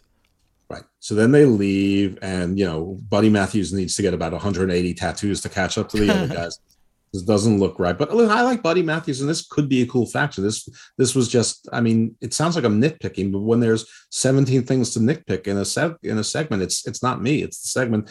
And part of it is that they killed Pentagon on this, pedigree on a chair, yet he gets up first to check on Pac, who just took a kick. Absolutely, and it looked like he was crying, Pac. How fucking dumb and retarded was this? Dude, first of all, right, I just want to say, I don't like Buddy Matthews being in this House of Black. I know their history, obviously, dirt, right? But, still, what is he going to be called, Buddy Black? Seriously, BB, like we had back in the Attitude Era with, BB, big breasts. Anyway, my point is, right, why is he going to be even joining forces with the House of Black? And even if it's all a swerve, it's still stupid, right? If it was up to me, I would love to have Pentagon in the House of Black, right? As El Scuro, whatever, but you can call him Pentagon Black instead of Dark. That makes more sense. It makes sense, frankly, Pac makes sense in there. Even Pac, yeah.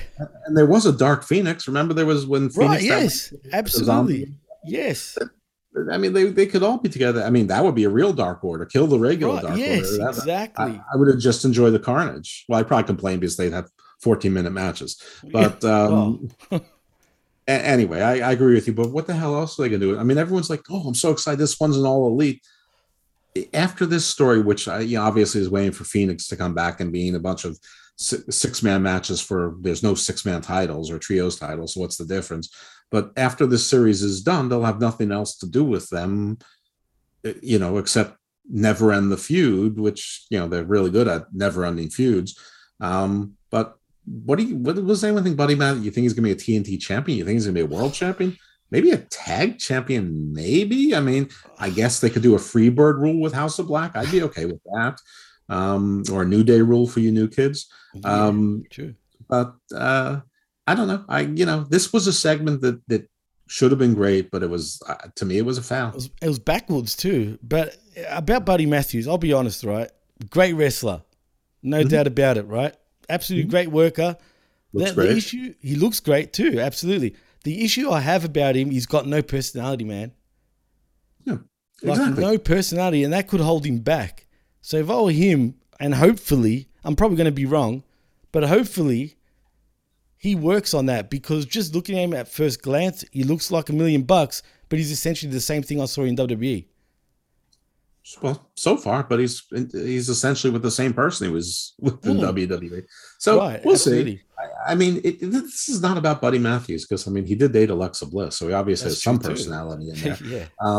I just don't know what all these guys are supposed to do. I mean, we already heard that Swerve was signed. Yeah, Jeff Hardy's confirmed it too. Right.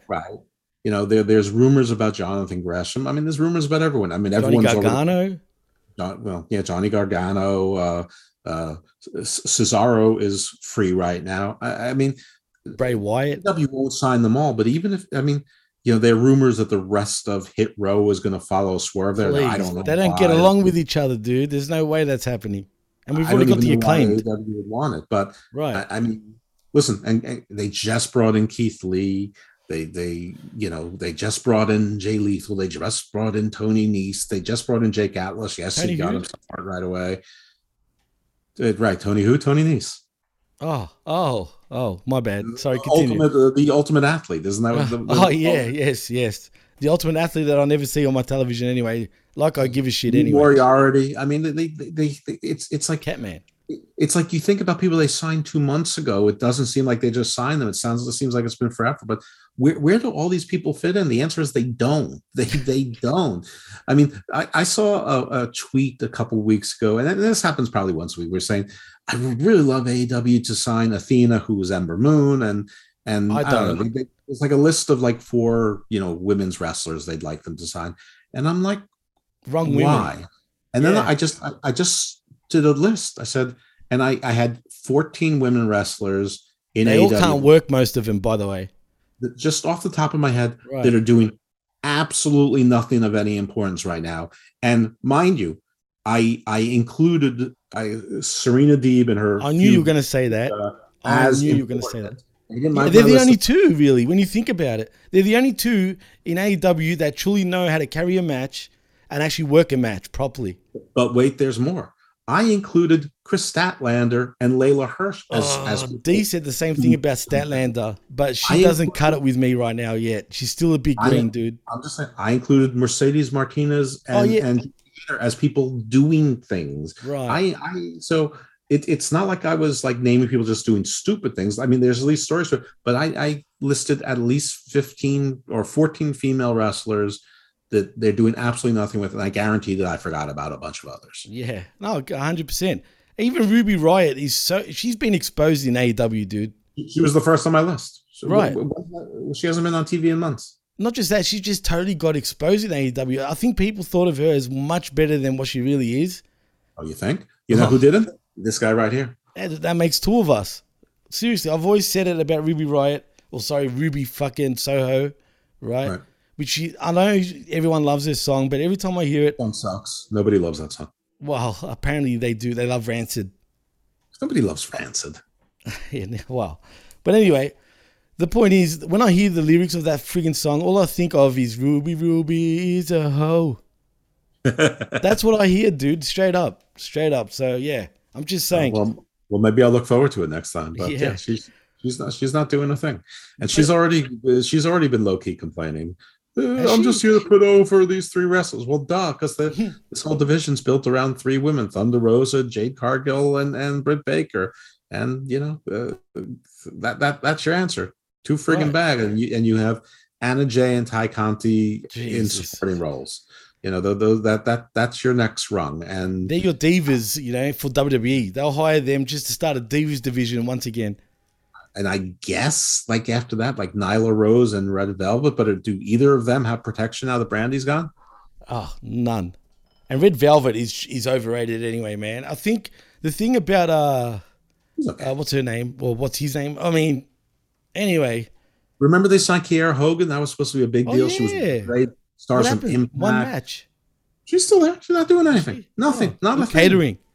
Thing. Maybe she's a great wrestler. I don't know, but they're not doing anything with her. I saw her once in AEW, excuse me, and that was it. I've seen her 3 times on NWA since, and I mean, it's NWA, so you can't tell someone's great or not because they all work the same. I mean, they basically work like WWE but slower motion. I agree 100%. And one more thing before we move on, if anyone thinks Britt Baker, as good as she is, she's great, right? But she's not.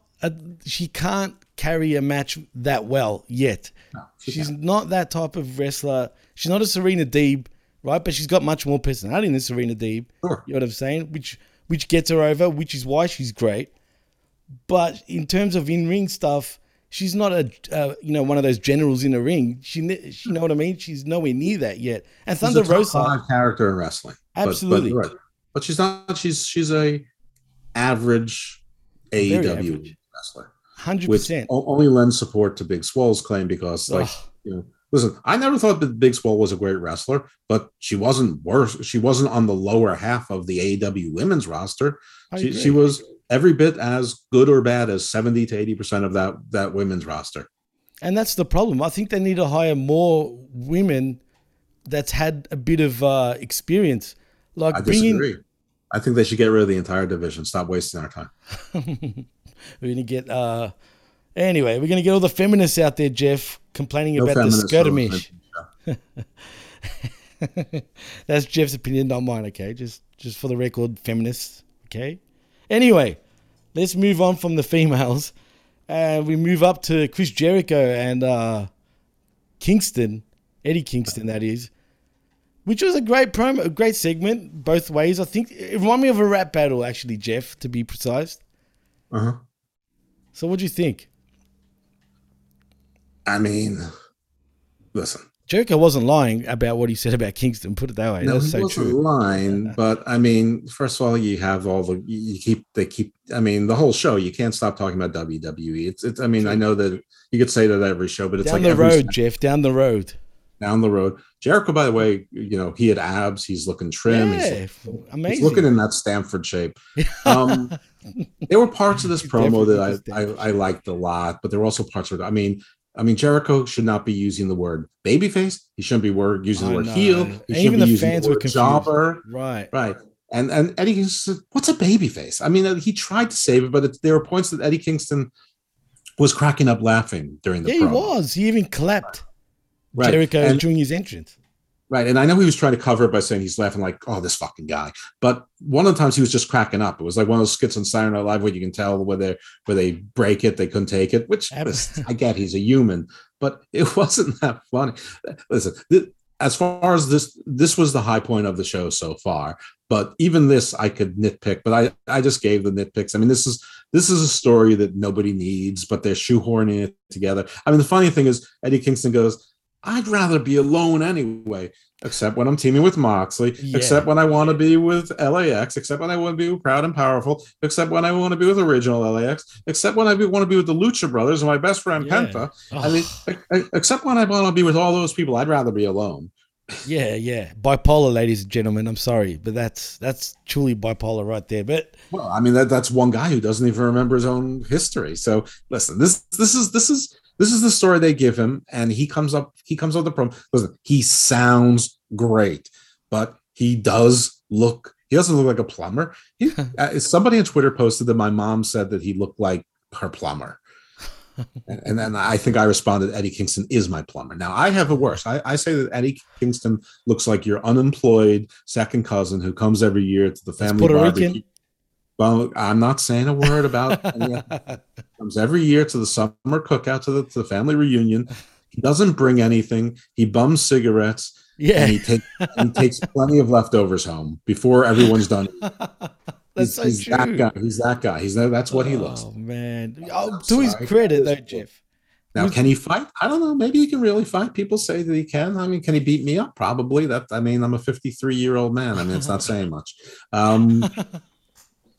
But I'm not sure he can, and that's sad. I mean, I am 250, but still, I don't know. This wasn't terrible, but they were, at this point. It was becoming a girl fight, or should I say, cat fight?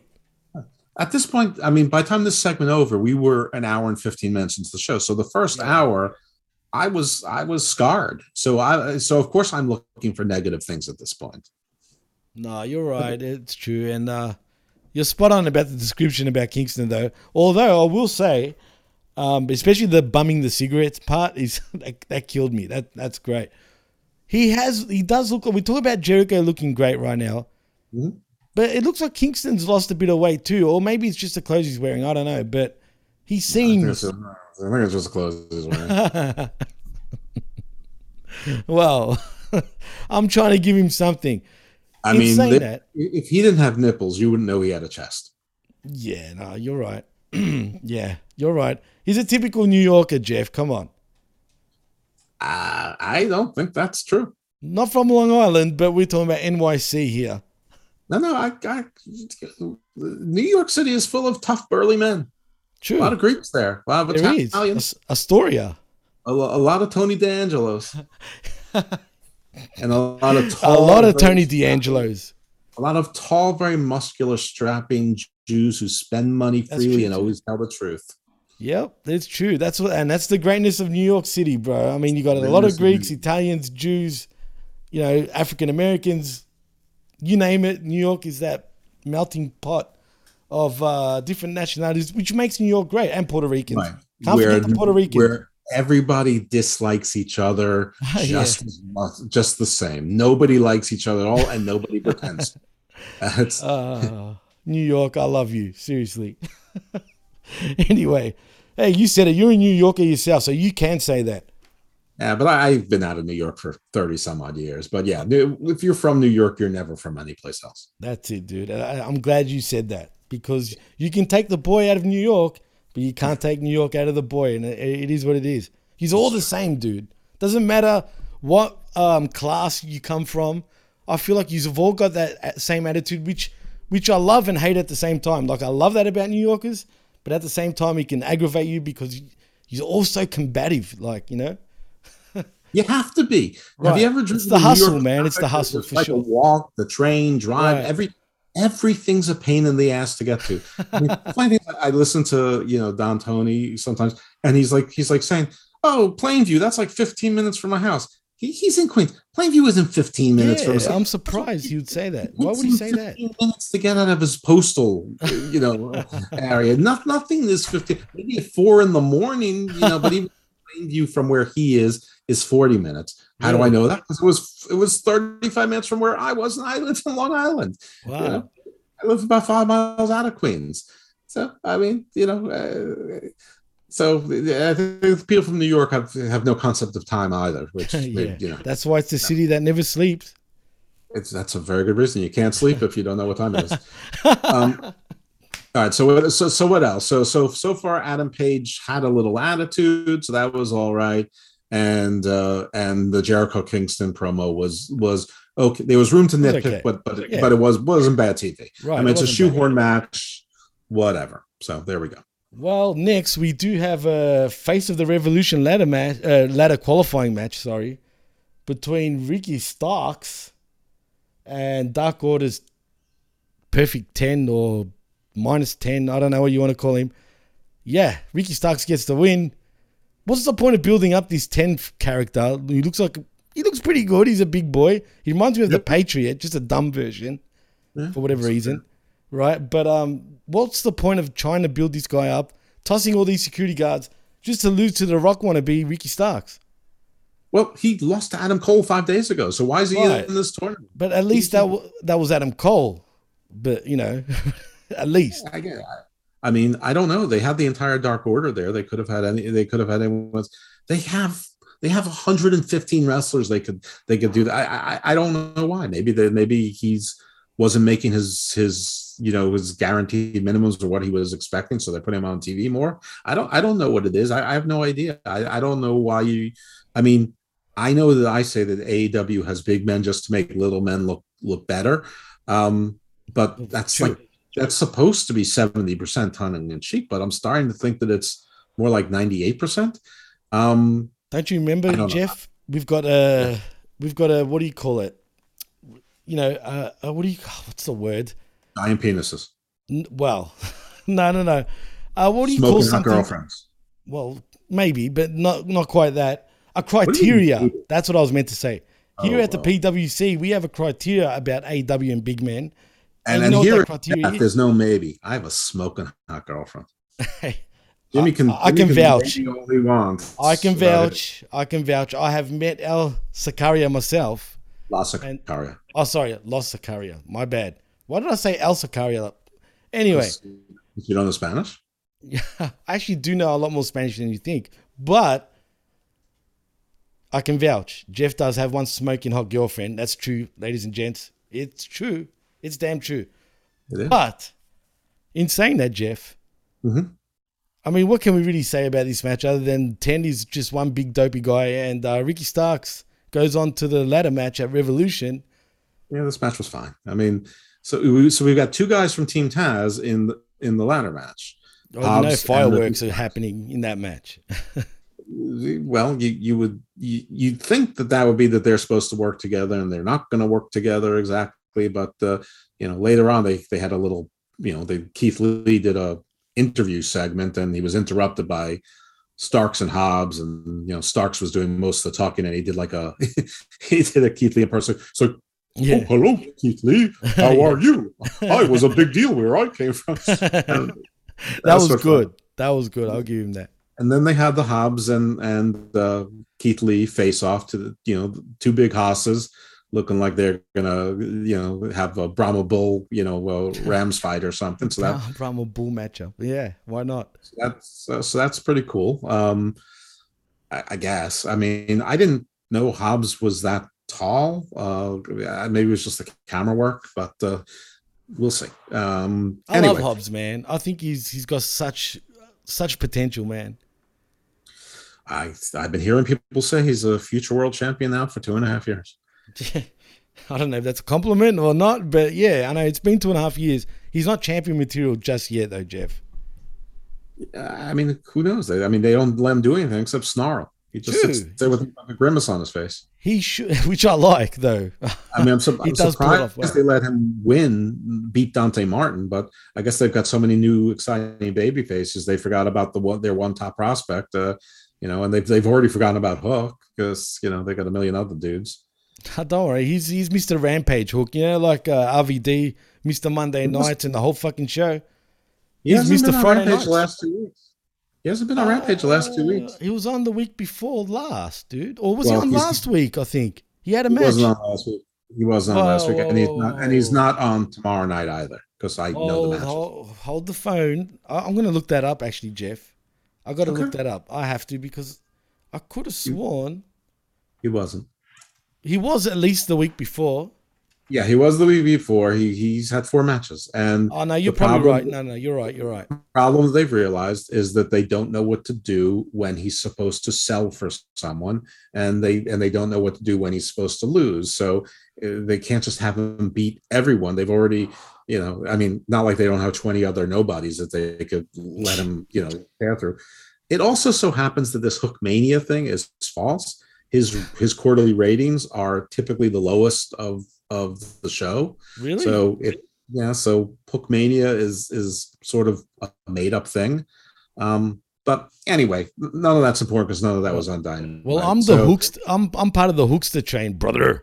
And I just want to say one more thing, which I forgot to mention earlier, and this is rewinding a little bit, but I have to bring this up. You mentioned about MJF earlier and how all that was basically baloney, what he said. There is evidence that it wasn't baloney because people have pulled up posts of him saying pretty much the exact same thing from 2015. I don't know if you've seen those posts.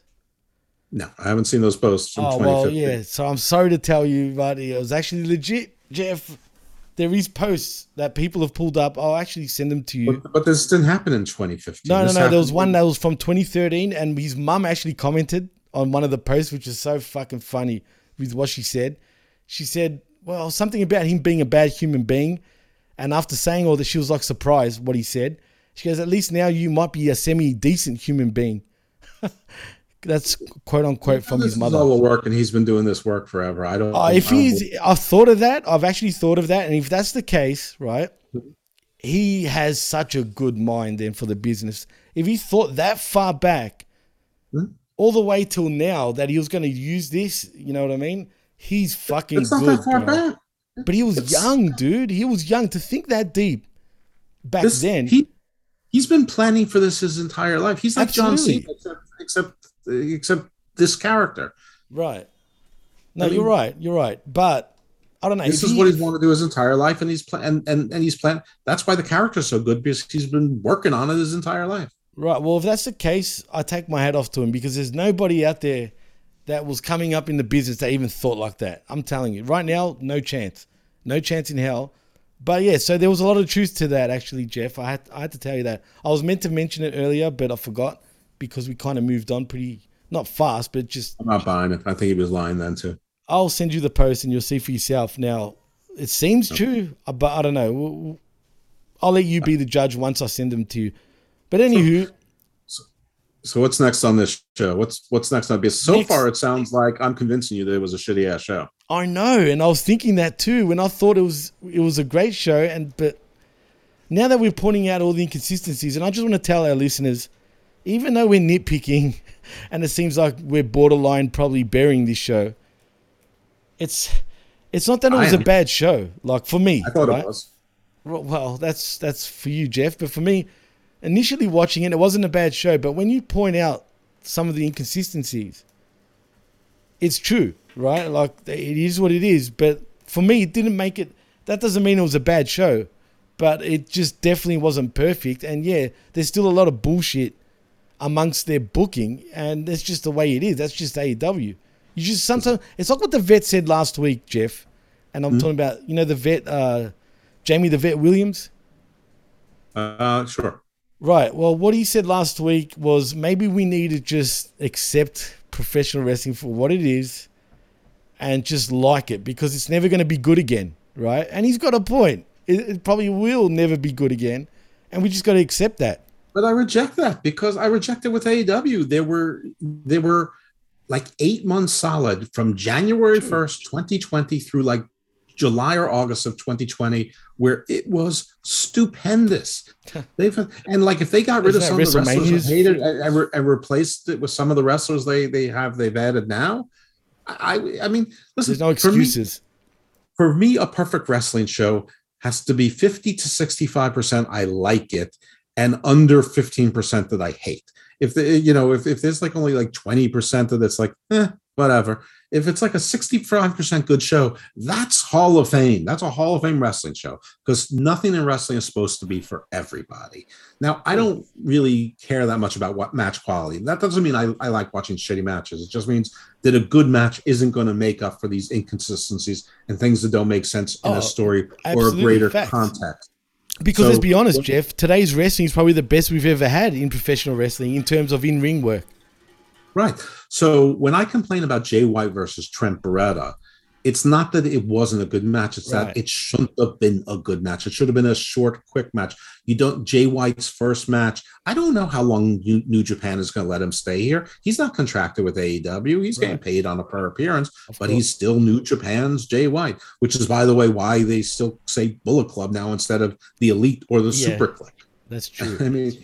I mean, whenever you know the law, when Rocky Romero's there, it's chaos. When Rocky Romero's not there, it's best friends. Yeah, spot on. That's actually a good analogy because people don't see that. Right? No, you're right. I see everything. That's my curse. Is I see everything. But see, that's the thing, Jeff. I think we're very critical of today's product. Let's be honest. We kind of are. We're almost borderline cynical. If not, we are cynical. No, I'm definitely a cynic. Right. So, I want to look, it's not going to be like it was. I dare say I felt the 80s was actually much better than the Attitude Era. I'll say that. I thoroughly enjoyed the mid to late 90s, like any time in professional wrestling, in my opinion. I probably did too. But I think that was because there were so many different wrestling promotions and just there was always something new and people were always jumping from promotion to promotion. And back then, no one understood that people just quit or that they taped for 4 days and that was 6 months of TV, and so you didn't understand how Blackjack, or Billy Jack Haynes was in Portland, but somehow he was also in the North Carolina. How's that possible? What? Huh? What did he quit? How's he on both shows? They taped that one 3 months ago. They taped that one 2 months ago, dummy. But you didn't know that because you're 11. And exactly. And you know whose fault that was? Actually, that it is. Sorry about why it is what it is today. It's actually the fault of WWE, really, by kicking that fourth wall down and pretty much telling everybody. See, if I was WWE in particular, right, I would have still kayfabed if wrestling was fake or not. Keep people guessing, even though we all knew, right? But it was better off where you kept people guessing because you weren't 100% certain, but you were pretty sure. But instead, they started giving us all the friggin' catchphrases in the back, with the boys, quote unquote, right? And now everybody knows pretty much what a babyface is, what a heel is, what kayfabe means, and everybody thinks they know what they're talking about these days. It's just, and I blame Vince McMahon for that shit actually happening in the first place. Hence why we have the problem that we have today, in my opinion. I thought you were going to blame like the Dave Meltzers of the world who, about 35 years ago. At that time though, and even though he's been around for a long time, and I knew of Meltzer from 12 years old. That's dead set true, right? From calling the hotlines back in the day. And even then, it was a very small few. And it still is in many ways, right? There's a lot of people. Apter. It was always Apter, Keller, Meltzer, and the guy from New York. What's his name? The Spotlight from the Spotlight. JD. No, yeah. Fuck. No, not JD from NY. But shout outs to JD, man. I mean, seriously, when I'm pissed off, right? I've got to admit, right? When I want to be cheered up a little bit, when he starts fucking absolutely shitting on the products, especially WWE, it brings a smile. Right, he shouldn't. He's going to have a heart attack. It's not healthy for him. On AEW. I would respect him if he's a shield for AEW. Sorry? Right, exactly. I mean, and that's fine. But I shit on WWE too. Why are you not shitting on WWE right now, Jeff? It's not a WWE show. Right. Exactly. And I'm sorry, hear some of the episodes where me and Steve are arguing about Raw, where he's telling me it's terrible. It was a terrific show. And I'm saying that you must have eaten lead paint for 30 years. Oh God, that's great, man. But like I was saying, man, I think all that shit has totally alienated a lot of the fan base, except for the hardcore marks that already knew, right? But like I said, that was a very small few, and in many ways, it still is a very small few, right? Mm-hmm. But they should have never come out with all those phrases, man. They should have just kept that for the back, and that's that. But unfortunately, it is what it is. Now we know it's sports entertainment, pal. Yeah, I mean, I'm sure that's part of it, but I don't know what broke it or didn't break it, but I don't think it's never going to be good again. I think I don't either, man, because there's always a cycle. I hate those people that say that because I don't want to think that way. We've always had this pattern. It's always great, and then it goes bad for a few years, and then it comes back full circle.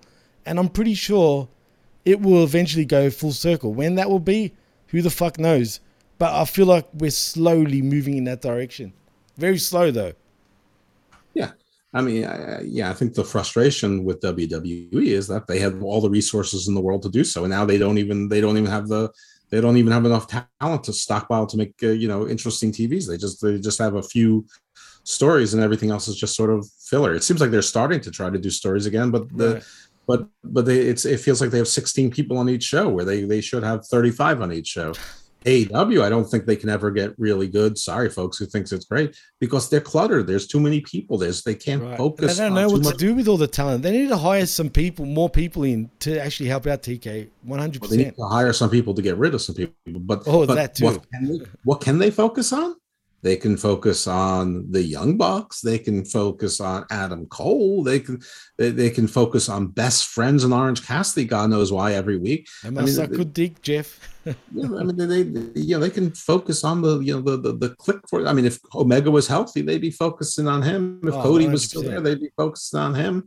I mean, so they're perfectly capable of focusing on MJF and Britt Baker and Bryan and Punk. They just can't focus on anyone else. This whole will they won't they MJF Wardlow thing is 2 years old now. Yeah. Listen, 1 year is a nice long-term storytelling. 2 years is we just don't know what the fuck to do with it afterwards. And that's all it is, Jeff. Make no mistake about it. They pretty much doing this to stall what to really do with Wardlow, dude. Because they know he should be pushed up towards the top end of the card, but there's no real room for him to be there right now. So they're just keeping him in limbo until they figure out what the fuck to do. Well, Sammy Guevara took his cutoff like 3 weeks ago and said, if you guys can't work it out, I'm quitting the Inner Circle. They had their one match. Santana Ortiz won. Right. And since then, there's been no mention of it. I mean, that should be a big story. What's going to happen with the Inner Circle? And they didn't even win the Battle Royal, man. They look like shit, really, in the Battle Royal.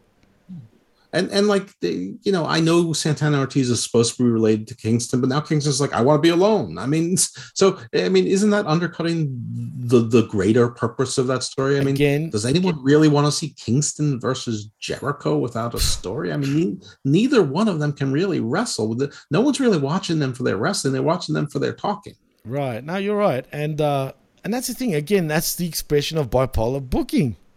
That's what that shit is, dude. Like, straight up. It's weird. It is so fucking weird. Like, that they do that. And they do that with most friggin' AEW marktards. Like, they can't do no wrong. Like, that's how they see it. They're like, oh my God. Like, it's the best. Everything's the best. AEW, WWE sucks. Fuck WWE. I hope they go out of business. I laugh at that shit. Like, I truly do. Because it's like, man... Andrade's run has been terrific. I mean, oh yeah, I was gonna say terrific. And now we're gonna get the Hardys. Matt Hardy can't walk, and he looks so old now, man. Like, he just looks.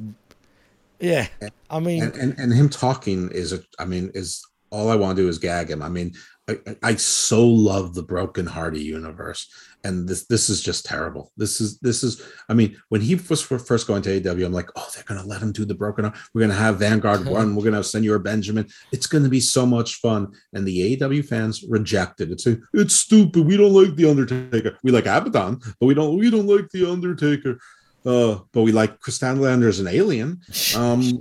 But they rejected it, and everything he's done has either come close to killing him or has come close to killing me. that was right, great. What else is in this show? What else do we got? Well, we got Green for money, not for fucking green as in like doesn't know what they're doing. And I'm talking about Jade Cargill. Finally, the high point of the show. Right. And you know what, man? I still laugh at this match because AEW feed the wrong people to Cargill, man. Right. That exposes her big time. Right. And it exposes her that she cannot wrestle. Although, I'll give her credit. Towards the end of the match, I felt it became pretty good, actually. I was surprised. They managed to like put off a much better sort of ending. But the matches should be no more than 5 minutes. None of them should be more than 5. The Goldberg way, with her promo and all that, it should be. The Bunny doesn't need a long match. The Bunny ain't there to win. Nobody's being fooled. But I love this. I love Jade. She looks like a superstar. Absolutely does. She should go to WWE. She'll get a movie contract and they'll let her do it. 100%. This was a relatively short match. Jade looks great. I got cleavage from the Bunny. This match was an A plus, and then Anna Jay ran out and got more cleavage, and Ty Conti got knocked on her ass. So I mean, A plus. This whole segment, this was the opus of the show. Well, speaking of Ty Conti, did you hear the boos when she came out, dude? No, I didn't. Oh well, I did, and I was sort of giggling to that, and that's okay because Jade Cargill is going to eat Ty Conti anyway. But the point is, 11-minute match. But why? That's the problem, though, Jeff. 11-minute match with the wrong couple of all time. She needs to be in the ring with wrestlers like Serena Deeb or friggin' or Hikaru Shida if they want her to improve. Well, Serena Deeb is doing the 5-minute challenge. Well, isn't she a rookie? Shouldn't it be the end? Like at the end of that rookie challenge, it should be Jade Cargill that actually answers to that and then kicks the shit out of fucking Serena. That's the only way that would make total sense to me. Well, except Serena Deeb is supposed to be healed too, but of course so's the bunny. I mean, none of them. But so is Cargill. But we still saw her daughter in the crowd tonight. I think they're slowly trying to turn Cargill face. She'd be a much better baby face in many ways. With the Matt Hardy, Mark Sterling interplay. But then again, if now she's going to be feuding with Anna Jay and Ty Conti, their faces. So, no, I don't know what they're doing. So again, bipolar, Jeff. Bipolar, folks. If you can come up with a better name, I'm sorry. We'll use it a better term. Yep. I don't feel like we need to keep qualifying this. I mean, people want to look to be outraged. They could be outraged about my rant about, depression or how I think that MJF was giving a green light to anti-Semitism. Yeah, and like he gives a shit, man. Like about MJF. I'm talking about MJF. He doesn't give a shit. He's even though he's very Jewish, right? Like looking and stuff, like, but he's so like anti-Jewish. Because he's handsome. Yeah, well, I don't know. He just looks Jewish to me. You know what I'm saying? He's just, I don't know. Right, you find that very attractive. I know. Oh, I love Jewish people. Right, Shout out to all my Jewish people out there. Especially the men. You cannot talk. Anyway, I won't even go there. Forget it. But shout out to all my Jewish people out there. But anyway, let's move on from that weird sort of thing that happened at the end. At the end of the day, Jade Cargill is money. She's going to be a superstar. She's the only one in the whole company that actually looks like a superhero that you could take serious. And she's on a completely different level, not only to the women, but even to most of the men. Let's be real here, Jeff. She's got that China presence. Everybody says that, but you know what? I think she's got even more of a China presence, man. Well, I mean, China had a presence, but Absolutely. Jade, when she speaks, it's not disturbing. That's true too. Like China had a really weird voice. Yeah, even she sounded like a before bloke. All the hormones that made her sound like a man. Like, and I'm gonna get you tonight, bitch. I mean, Jade's a woman, but yeah, she looks like a superhero. Like Marvel could cast her to play any superhero in the US. Oh my god! DC. But like, she imagine would be perfect, Jeff. Perfect. Imagine if they were casting the She-Hulk now. Oh my god, dude! Even if she was like playing a character like Rogue, even say, or like Power Girl, like Superman's cousin, Power Girl. Yeah, or even Jade. Hey, Jade from Mortal Kombat. I don't know any Mortal Kombat stuff. She's green too, by the way, and her name's Jade. I mean, come on, that's money right there. She could be any female superhero, any female action hero, action or villain. Or villain. Yeah. She's straight up money, guys. It is what it is. She could be the henchwoman for a Bond villain. It doesn't matter. There's a million things she could do. She should probably just go to Hollywood right now. She should pick up Braun Strowman because this the control your narrative thing ain't going to work out. Oh God, it won't. It's go to Hollywood and say, look at us. You can do things with us. Yeah, you're right. No. No, really. You're right, though, man. I mean, I do think she will become a big-time Hollywood star in the future, dude. And you know what, Jeff? She's still only in her 20s. I hope so. She is. I don't want to. I mean this sincerely. I don't think she should waste that much time wrestling.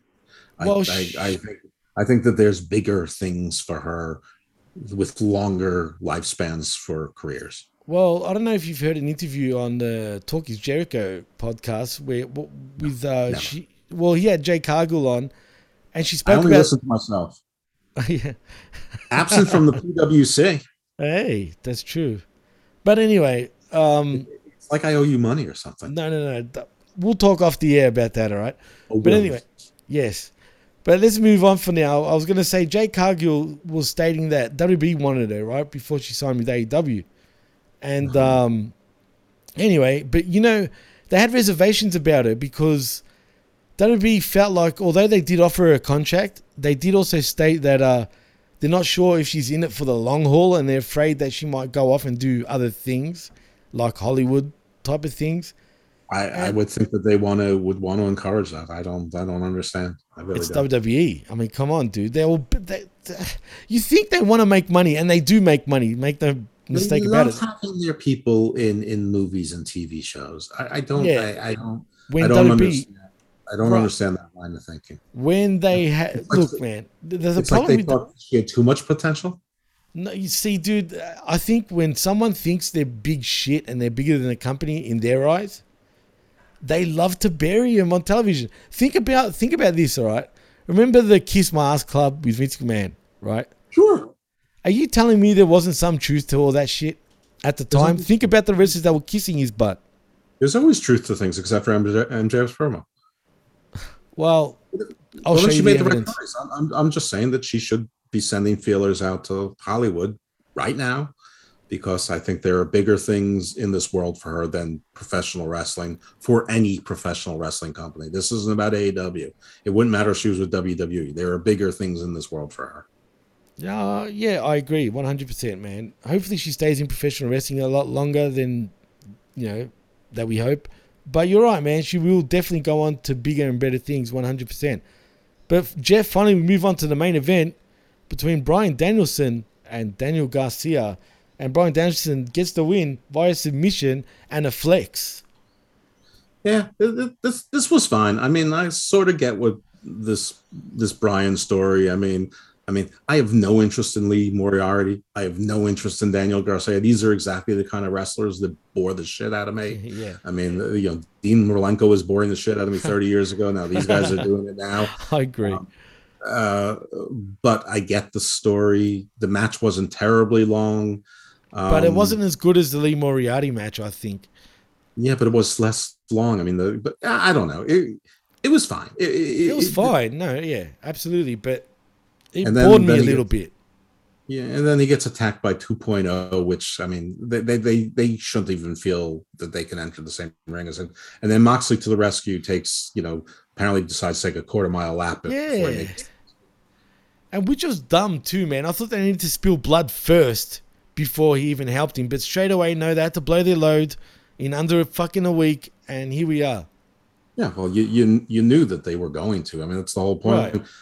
But where's this going? I mean, obviously they're going to be a team, and then they're going to feud with 2.0 and Daniel Garcia. It's Kane and Bryan once again, dude. That's what this is. All right, one who's going to be like, no. Sorry, is the third guy going to be Lee Moriarty then? Catman himself could be Lee Moriarty because he is Catman.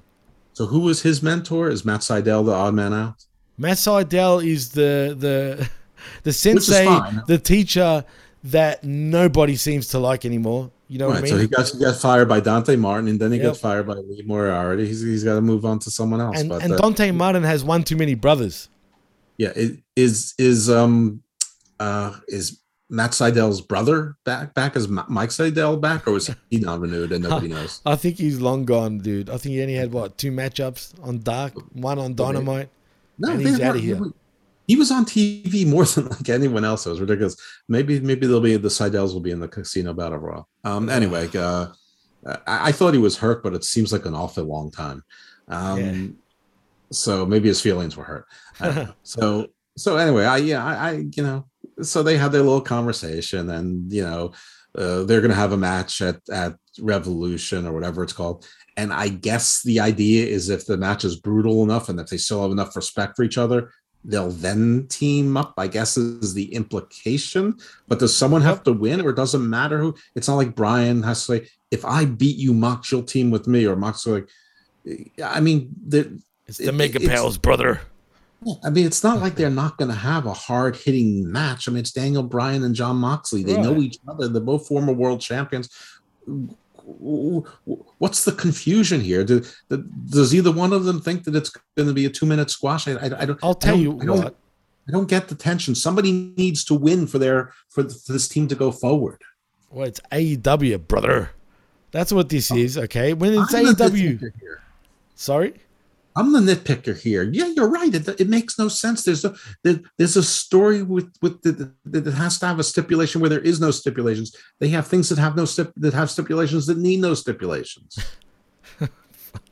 Man, like this CM Punk MJF doesn't need to be a dog collar match thing. There's no reason for it. I don't mind that, except didn't we get a dog collar match between Cody and Brody? Well, I think that was a strap match. I'm not even sure, but yeah, there was no need for the stipulation there too, because nobody was running away from the other one, and it was Cody lost one match. He filmed the show. He came back. I mean, it'd be one thing if Brody was avoiding him, and he's like, "You keep running away and DQing yourself, so you can't get away with the strap." I mean, the stipulation that would make sense in Punk MJF would be a non-interference. If any of your guys interfere in any way, it's a DQ. I win and I get the ring. That would, because he's got the Pinnacle, he's got the 4 guys in Tully that have interfered. That's a stipulation that would make sense. But except the Pinnacle hardly interfered anyway. Well, yeah, but that's because nothing makes sense. Or it could be no DQ. So will the Pinnacle interfere? Is Wardlow on his side? Does CM Punk have any backup? Can Darby and Sting be his backup, or are they in another match? I mean, nothing makes sense. I mean, another dimension, Jeff. If things make sense, you can build the stories around them. The shit doesn't have to be hard. I'm not overthinking it. They're underthinking it or overthinking it, making it twisted. I think that the fandom underthinks things. I mean, I know you have to be a little bit stupid to be a wrestling fan. You have to be. I mean, because it's a dumb form of entertainment. I know, when you really break it down, I hate to say this, and I've thought about it plenty of times, right? But when you really break it down, Jeff, and I'm laughing saying this, even I'm mind-boggled why people love this fake, scripted, bad acting form of entertainment. Like, think about it for a minute. Like, it's weird, dude. And it really gets a hold of people, like, including myself and you, right? If anything, professional wrestling is the best manipulator. Of being a dummy watching this shit. Right. I know, you're right. It makes it. I'm telling you, dude, I've thought about that plenty of times. But for whatever reason, we love this fucking weird thing. So even if we accept it's dumb and the stories can be simple, they should at least make sense. That's all I want. And it's simple, too, to do that. I mean, I would work for free for one of these companies just to be a showrunner, just to say, hey, this doesn't make sense. Hey, don't you want to say something about the inner circle breaking up? Shouldn't the Pinnacle be involved in this in some way, shape, or form? I mean, and then they just start things that, like this thing with Tully and FTR, you think that's going to go anywhere? No, it's not going to go anywhere. Can't be silly, Jeff. It's just that they all write their own scripts, and everybody with the manager said, hey, let's have something where I fuck things up and we get mad at each other. And they all had a variation of the same story because they all write their own creative. And that's why they all look so clunky in there, because there was no plan. They all said, we're professionals, we'll work it out. It'll look good. It's bizarre land, like straight up, Jeff. It's really bizarre land, and that's the thing, man. So your show that you thought was really great at this point, what do you say now? Look, I'll stick to it. I thought it was a good show, right? And I'm just talking about just by entertaining me, right, aspect. Fair enough. But when you watch it and really watch it, right, I agree 100% with everything you said. But just you want to watch next week now after thinking about it. I'm not anticipating it or anything. Like, most of the times I'm like, oh, it's Thursday, right? I mean, for me, because it's on Wednesdays for you, but it's Thursday for me. Last week, I kid you not, I legitly didn't realize it was Thursday, and I totally missed Dynamite. So that should tell you something, right? But I was looking forward to whatever Tony Khan's huge announcement was, or because I'm a cynic, whatever it wouldn't be. And the cynic, see, this is why I keep being a cynic, because I was paid off. There was no huge announcement. He made no huge announcement all week. He's talking about huge announcement, and he made a point saying it's not a free agency. This is a business. This is a business thing, and I'm going to make a huge announcement. Nothing, and there's no outrage. No Sean Ross Sapp, no Ryan Satin, no Bixton Span, no Meltzer, no Alvarez, nobody out there, no JD from New York, no Jason, no Don Tony, no one is saying, where was the big announcement? We've got a lot of shields, Jeff, amongst the community of podcasters. But they're not all shills. I mean, but I know they're brainwashed. I mean, I did a lot of nitpicking here, but this is a pretty major. I mean, and Tony Khan's done this before. You're right. He says small things are big, or says things and nothing happens. I mean, don't say a huge announcement and tweet it like 4 out of 6 days, and then nothing. Well, put it this way. I so don't give a shit about the announcement. I really don't, because I just don't give a shit. Like, I know, I just already expect. I'm not going to get my hopes up for whatever it is. I truly think. Well, people were like, it's a UK tour. They have a new TV deal. They're going to do a super show with New Japan. Yeah, maybe that. Don't be surprised if it's a super show. Like something like maybe the G1 this year will be with all the promotions. Well, it won't be with Impact, because Impact is never going to deal with them again, or at least not in the foreseeable future. It won't be with Ring of Honor, because Ring of Honor can't even figure out how to book its Supercard of Honor show, which is its big reboot, which is now in 9 days, I think it is. They have one match, and then their great imagination, it is what was supposed to be the main event for Final Battle. So what a great reimagination that is. And the Briscoes facing somebody. And speaking of the Briscoes, well, do we get FTR there, like in Ring of Honor against the Briscoes? Who knows? I have no idea what their budget. For all I know, that their budget is to book you and I against the Briscoes. I have no. I don't know if they're going to just put on super shows, but they're saying they're going to try to do new TV. So no, I don't think it's going to be FTR. I think it's going to be something like La Revolution or Revolution. Some of these teams from from NWA or Championship Wrestling of Memphis, or I don't know who, Primal Fear, who showed up on Ring of Honor a few times. Like because if they're contracting for less money, I think it'll be lesser talent. But I mean, you may see like teams like Danny Burch and Oni Lorcan, whatever their new names are. They've got nothing to do. Cass and Enzo have nothing to do. Yeah, which sucks, because I actually like Cass and Enzo, and I'd love to see him in AEW, say. The OGK will obviously work anywhere, so I mean they'll probably still be involved in it. So I mean I don't know what to expect. I can't book something that we have no idea. I wouldn't be surprised if the thing doesn't get called off, because they don't have a card. Interesting. Well, we'll wait and see what happens there. And that's the thing, Jeff. You saying that just made me think professional wrestling as a whole right now has got Alzheimer's or something, man. Every promotion right now, even New Japan. I mean, seriously, everyone's booking like shit right now, dude. Like, it's weird. It's just weird. As a collective, everyone just is running around with their heads chopped off, man. It's just, I don't get it. It is what it is. But like I said, man, if I just watch it without criticizing everything, I can be entertained. And that's how I felt about Dynamite.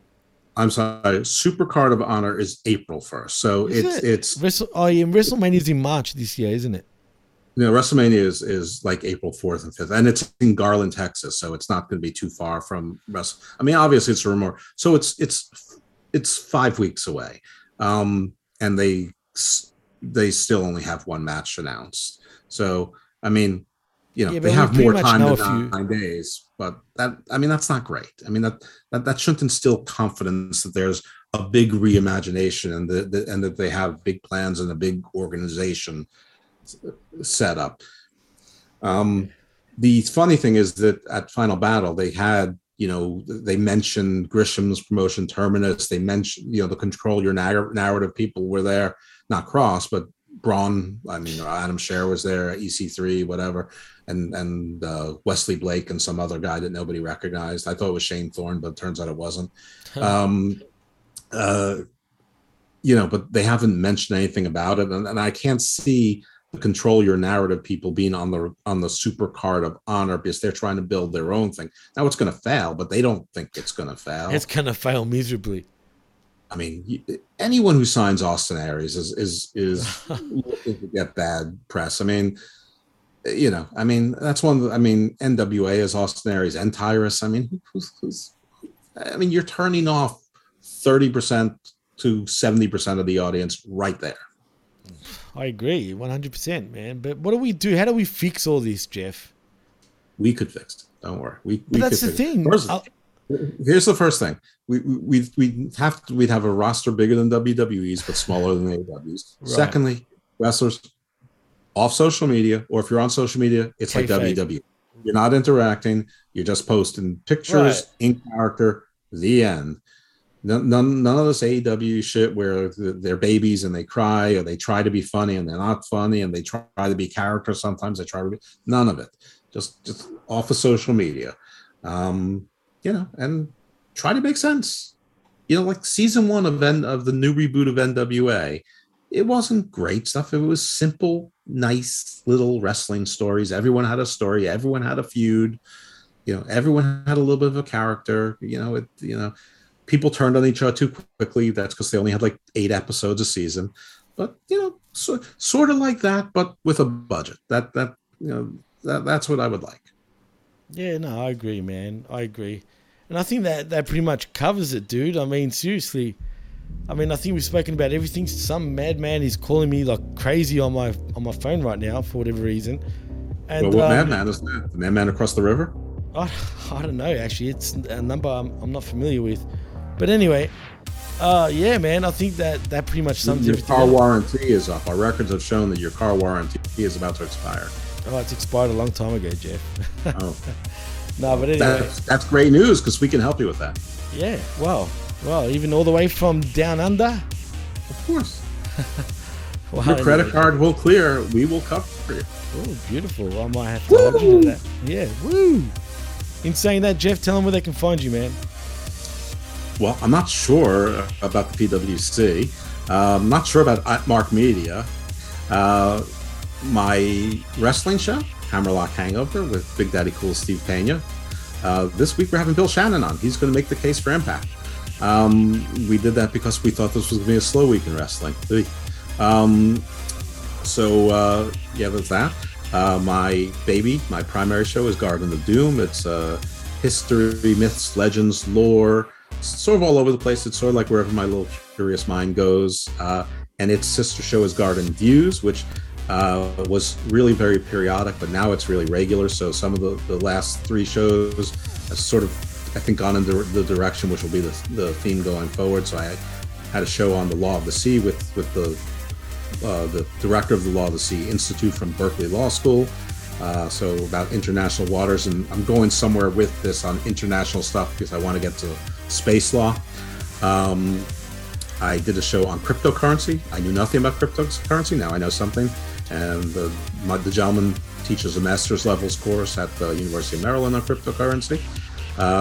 And I just dropped a show with an NFL agent, one of the 700 or 800 registered NFL agents. He's a lawyer. He talked about the application process, what you have to do to get involved in it, and if the life is like Ballers or maybe something a little bit more realistic. So. And I'm really excited about some of the shows that I booked. I've got a military lawyer on the laws of conflicts, the law of war.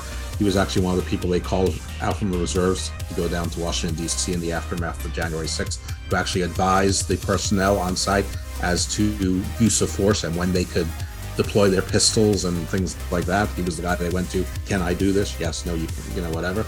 I've got a guy on security clearances. I've got a professor on international law. I've got a guy from on space law. He's not from NASA, but he was referred to me by NASA. So we're working. We're cruising ahead. So Garden of Doom and Garden View. You subscribe to Garden of Doom, you get Garden View anyway. Beautiful. Well put, man. And as far as us go, the PWC, please like and subscribe at pwcnetwork.podbean.com.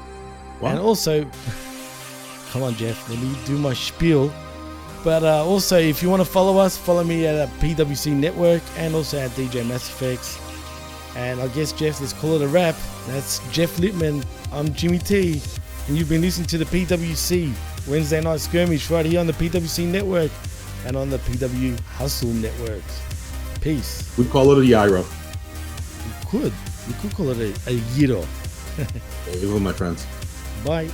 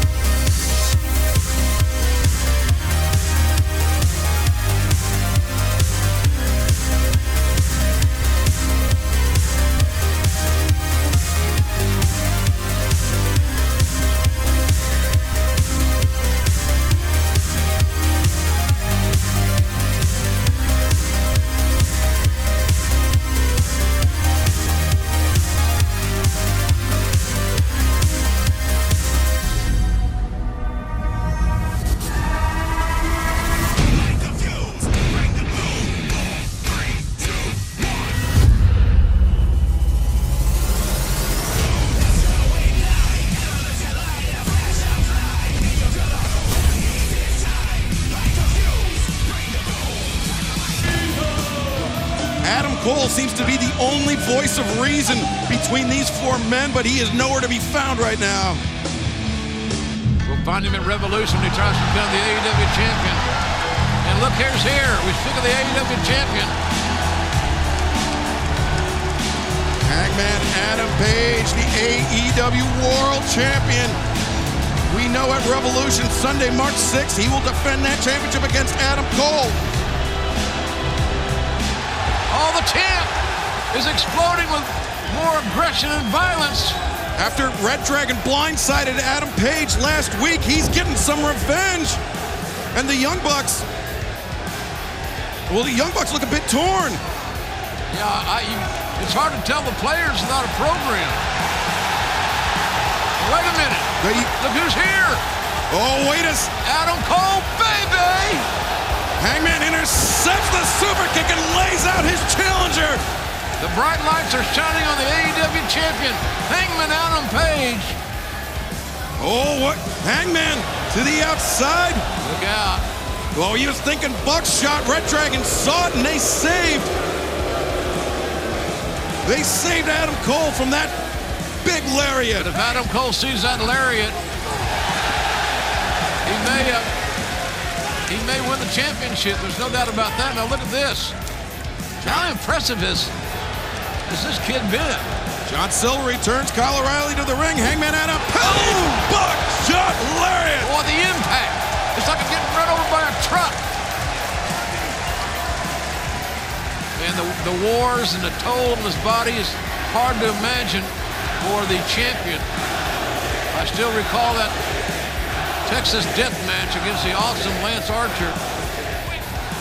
Yeah, Hangman Adam Page has had a rough first few months as AEW World Champion. And who's ready for story time with Adam Page, baby? Up his line. It's Adam Cole, not Adam Page.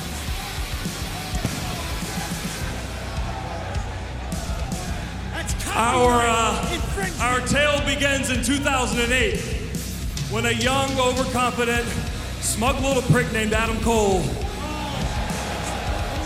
entered the world of professional wrestling, and he became a world champion everywhere he went.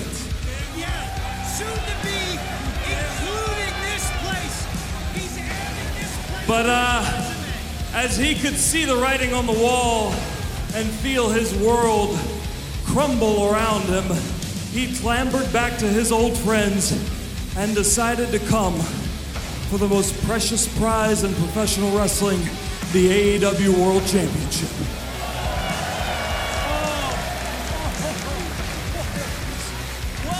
And he kept his eyes on that prize as he walked towards it step after step, never realizing that he was drawing closer and closer to a 6-foot hole in the ground.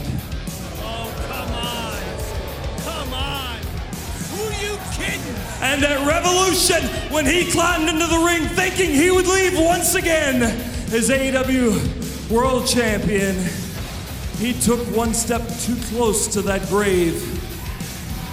And the better Adam laid him down in it. And the world listened to the sound of his body hitting the dirt. It's from a freshly cocked buckshot, and that sound was boom. Wow, the bad blood flows like a river here. Cannot wait for Revolution. Hangman versus Adam Cole. He tossed the knuckles to the bunny, but Mark Sterling slid in the TBS Championship title belt. Uh-oh. The bunny with the knucks. Oh, she blocked the knucks to Jade Cargill. Right in the face of the title belt. Jade Cargill blocked the punch from the bunny, and she just Aubrey Edwards just ejected Matt Hardy from the match. Hardy got to be humiliated and embarrassed by that. And Smart Mark has been eliminated as well. We'll see you later. Oh, the bunny! Roll up, the roll up. Oh!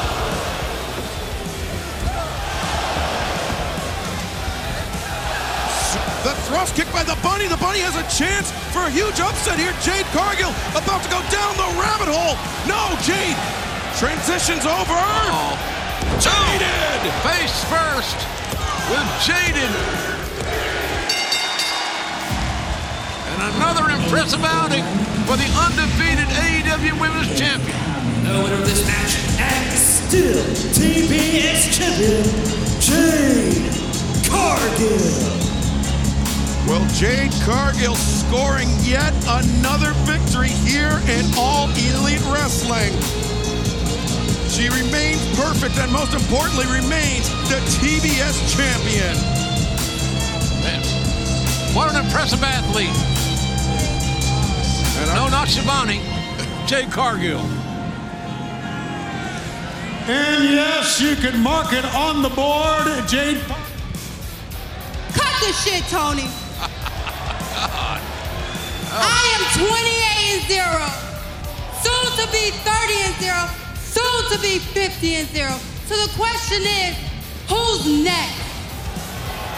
Better yet, who's left? I am opening. Wait a minute. Uh-oh. Ask and you shall receive, Jade Cargill. Is Ty Conte next?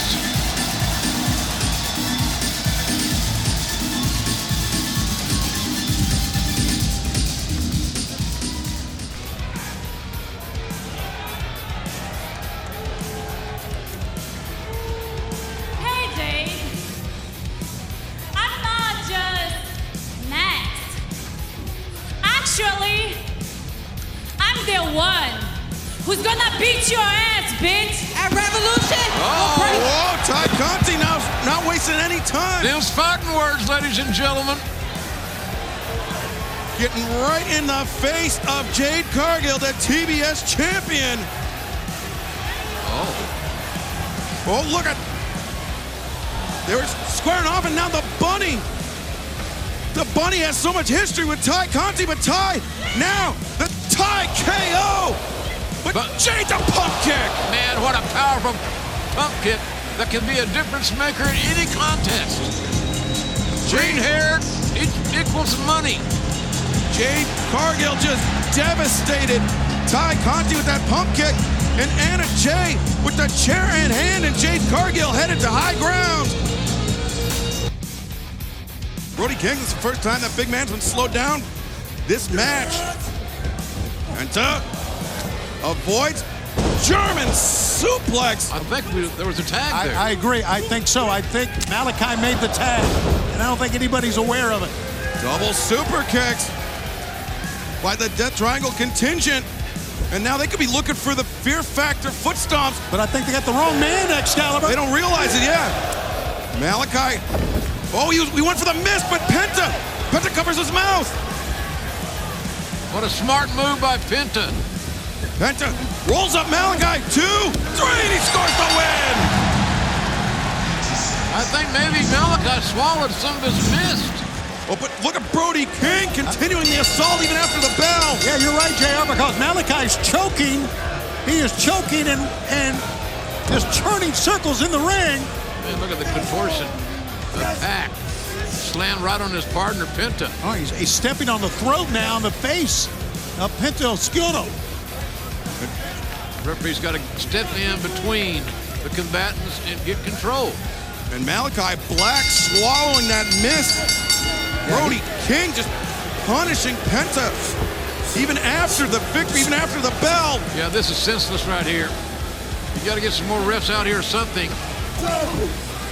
It just can't be let go and ignored. The violence in the ring. The match is over. And Malachi has got, look. Oh, he's got the shovel that Penta brought to the ring. And he's got to get that taste out of his mouth. Yeah, trying to wash the mist out of his mouth, and now with the shovel in hand. Well, listen, he brought the mist to the ring. Something like that was bound to happen sooner or later. But Penta brought the shovel to the ring, and now Malachi Black. What do they think they're going to do, bury him? That's the first thing I thought of, JR.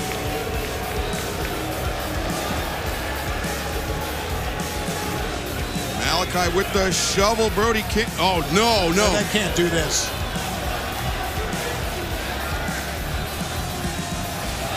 And again.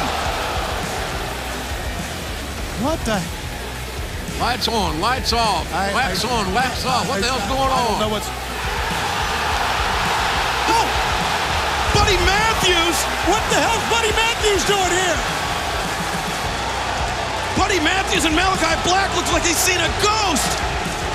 Man, this kid is awesome. He signed with AEW. It's a hell of a get. He and Malachi Black. Dan's very well aware of who this young man is. Yes, they are. They're very talented. Look at the size of Buddy Matthews. And he and Malachi have so much history between one another.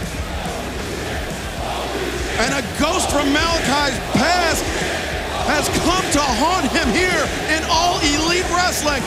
No! What an explosion. I spoke too soon. What an athlete this kid is.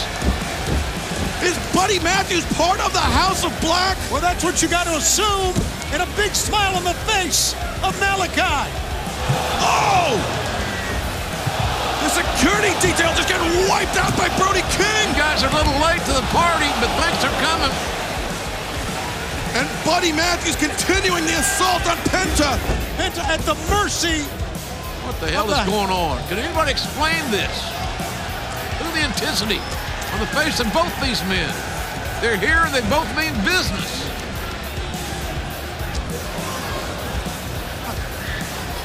Brody King's not done on the outside. What the hell are they going for now? The House of Black has just laid waste to Pac and Penta Oscuro. Penta can take absolutely no more here. No more. Fans are locking somebody. We need another wave of security. We need something. Wrestler something. Oh, Malachi Black with the chair set up. Look at this. Interesting management strategy. If that's what it is. And Buddy Matthews not sure he wants to do this or not. Seemingly, he's thinking about it. Oh, they're trying to crush his face. Penta driven face first into that chair. No remorse, no second thoughts, just evil intentions. And the House of Black just got stronger. Damn right it has. What a power! Oh, what the?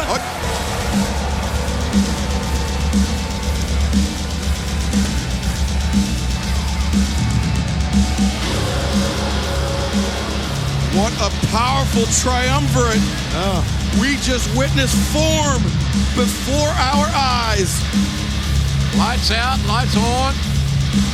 The damage still done.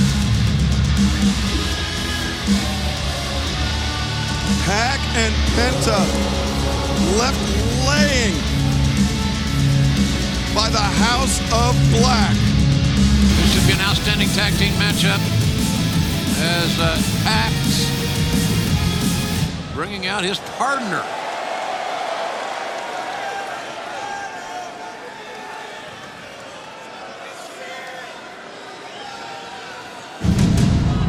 Penta says it's time to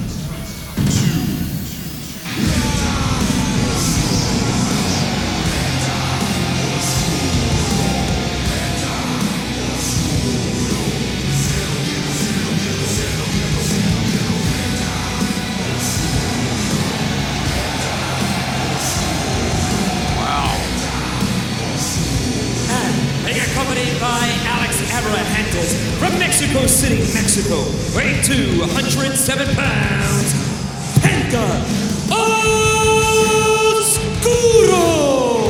X-Pac. Escalor back up. Penta Oscuro.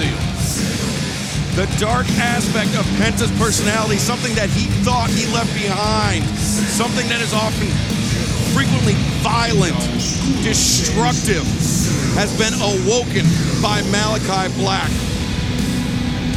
Yeah, this was a creation in many ways of Malachi Black, what he has done.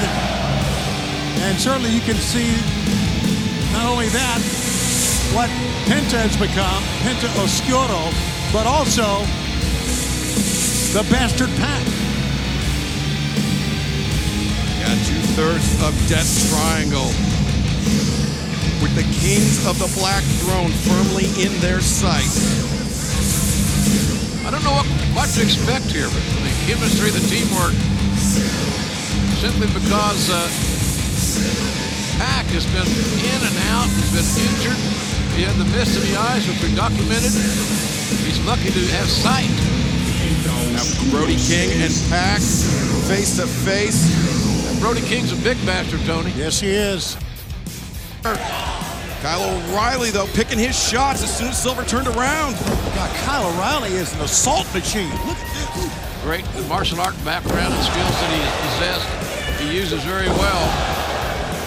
And everybody's feeling it right now. The deep water they are in. Look at these. No love lost between these two. Yeah, remember that classic parking lot fight? Absolutely. It was one of the great matches ever that we had here on Dynamite. The fans know it. They realize it. They want him to continue. And they're picking up right where they left off. From the parking lot in Daly's Place to Bridgeport. Two tough guys, I can tell you. Two very tough individuals representing their teams by themselves. Solo now. Half and half suplex. Plant Santana on the back of his head. Trent Beretta coming in. Discus lariat by Santana, though. Our 10-man tag team battle royal is narrowing its field. Oh, the high pump kick sends Trent Beretta once again over the top rope, but Trent hangs on. Handful of hair, front face lock, suplex position on the apron. Both men are in danger of being eliminated right here, right now. They are walking a tightrope here on the ring apron. Oh, Trent Beretta upside down the vertical suplex. I think Beretta caught the knee there. Got his knee on the temple. Oh, man. Both men thinking the same thing, and look at this. Matt Jackson and Kyle O'Reilly working together to eliminate Santana and Beretta. John Silver, Dax Harwood left. These are four very strong personalities, four outstanding tag team wrestlers, and they know what's at stake here. The chance for a big payday at Revolution and a chance to win the tag team titles. Dax Harwood and Kyle O'Reilly pairing off, as are John Silver and Matt Jackson. Matt Jackson breaks the eyes. It's all legal in the Battle Royale. Knees. A little toxic. Harwood laying the leather. You could hear it. Those big kicks by Kyle O'Reilly breaking down Dax Harwood, but both men know what's at stake. A shot to move on to Revolution and challenge Jungle Boy and Luchasaurus. Man, what an event that's going to be, Excalibur. It's an all-star event. It's like an all-star game. Sunday, March 6th, live on pay-per-view. AEW World Tag Team Championship, AEW World Championship match, Hangman Page versus Adam Cole. But look at this, Kyle O'Reilly bringing Harwood out to the apron. Can he get him? Look at the leverage on the neck. Harwood grabbing on, but Kyle O'Reilly. Remember, you can't get disqualified, so the action in the ropes is irrelevant. Yeah, Kyle O'Reilly was looking for the cross arm breaker with Dax Harwood in the ropes. And if he had secured it, there's nothing anybody could have done about it as far as the count is concerned. These are dangerous matches. When he factor out the rule structure, they're very, very dangerous. Man, listen to these shots. Hard right hands, Excalibur. Harwood's a great striker. He certainly is. And he is battering Kyle O'Reilly. Ooh, Kyle fires back with that teep. I think that might have caught Harwood in the throat. Yeah, or in the heart. Somewhere in that neck of the woods. Whoa. Man, these shots, they're not pretty. They're just effective as hell. And Dax Harwood using the flat of his boot. And oh, Bobby Fish. Oh, Fish was eliminated. Man, that's a bad break for FTR. Dax Harwood spent too much time on the ring apron, and Bobby Fish made him pay. And now we know it will be either Kyle O'Reilly, Bobby Fish, the Young Bucks, or Dark Order moving on to Revolution. And still to come tonight, the Kings of the Black Throne, Malachi Black and Brody King will take on Penta and Pac. Eddie Kingston and Chris Jericho will have their face-to-face confrontation. Oh. The face of the Revolution qualifying match, Absolute Ricky Starks, number 10 of the Dark Order, the TBS Championship match, Jade Cargill in the Bunny, and our main event, Bryan Danielson, the American Dragon, goes one-on-one with Daniel Garcia. So in other words, folks, we got a hell of a night for you, all live right here on TBS. Drop toe hold by John Silver, pump kick to the back of the head. Silver's impressive here tonight. That's Silver with Matt Jackson up on the shoulders. Sends Matt Farad, the spin doctor. Kyle O'Reilly. He's brought up on the shoulder. Super kick by Matt Jackson. Johnny Hungy's head was exposed and he almost got it kicked off by Matt Jackson. Oh, look at that. Almost like a super kick party. Chasing the Dragon combination. Who is going to go on to Revolution? O'Reilly's left shoulder apparently is damaged. He had to let go of his possession. Oh, look at Kyle! And look at this! Aerial winners, Bobby Fish and Kyle O'Reilly. Kyle O'Reilly just eliminated Matt Jackson to punch Red Dragon's ticket to Revolution. Boy, this is going to be a tough team to handle. They got a week to survive, to strategize. And now those guys are acting like we had a deal. Excalibur, do you think they had a deal? I mean, if they did, it was wafer thin. And things seem to have broken down once again between Red Dragon and the Young Bucks. What a freaking match. Danielson took a moment to collect himself. He kept on the attack and just a palm across the jaw of Garcia. Rolling elbow strike. Garcia, returns fire. Picks the ankle, Dragon screw, no Danielson. He squatted down, he went low. And now the foot stomping right in the face of Daniel Garcia. You want to see violence and aggression? You got some right here. And the triangle sleeper is in, and Garcia goes out. And Bryan Danielson said he was going to bring it, Tony. Well, he damn sure brought it tonight. The American Dragon, Bryan Danielson. Yeah, and I tell you, Garcia did. I'm telling you again, next week in Jacksonville, as we head towards Revolution, it's going to be quite a night at Daly's Place. Quite a night back home. I know it's your home, JR. I'm looking forward to it. Short trip. Garcia, that was exactly what I wanted to see. Was Garcia violent enough?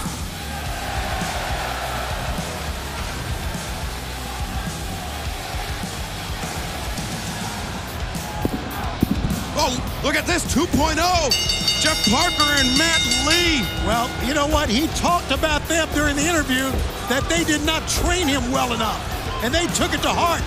There's some mugging here in the ring. Oh, wait a minute. Wait a minute.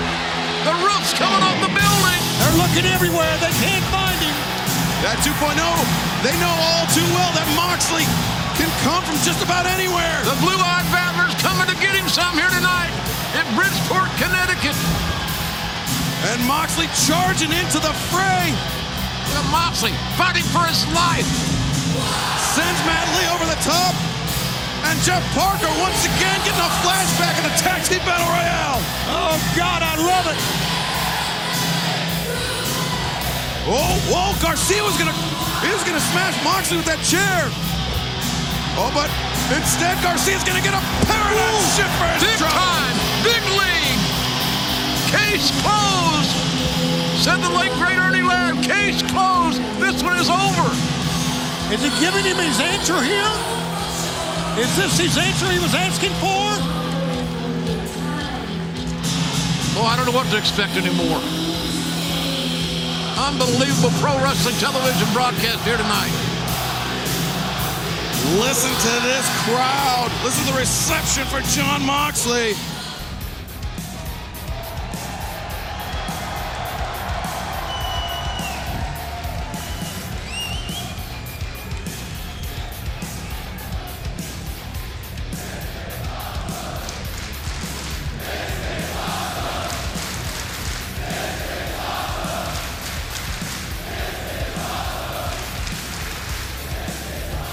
So, in order for us to fight together, we need to bleed together.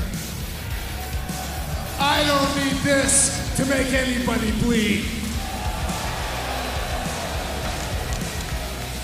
You want a match at Revolution? You got it! What? Bring it! Let's see it! But don't be surprised if you're the only person bleeding. I highly doubt that. What a pay-per-view it's going to be, ladies and gentlemen. Sunday, March 6th. Friday night's going to be a big night, Excalibur on Rampage. That's right. Sammy Guevara defends the TNT Championship against Andrade El Idolo. Ladies and gentlemen, Wednesday night back in Jacksonville, Daly's Place. Hope you'll be with us for Excalibur. Tony Schiavone. I'm Jim Ross saying thanks for being with us, and so long, everybody.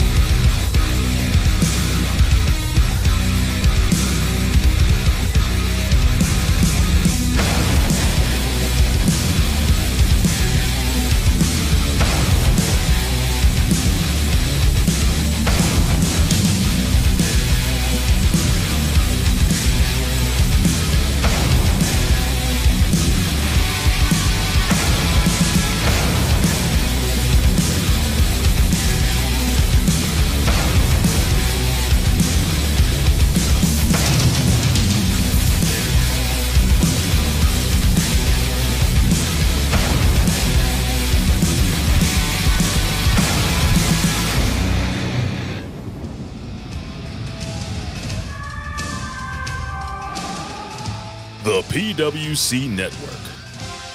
What the world is watching and listening to.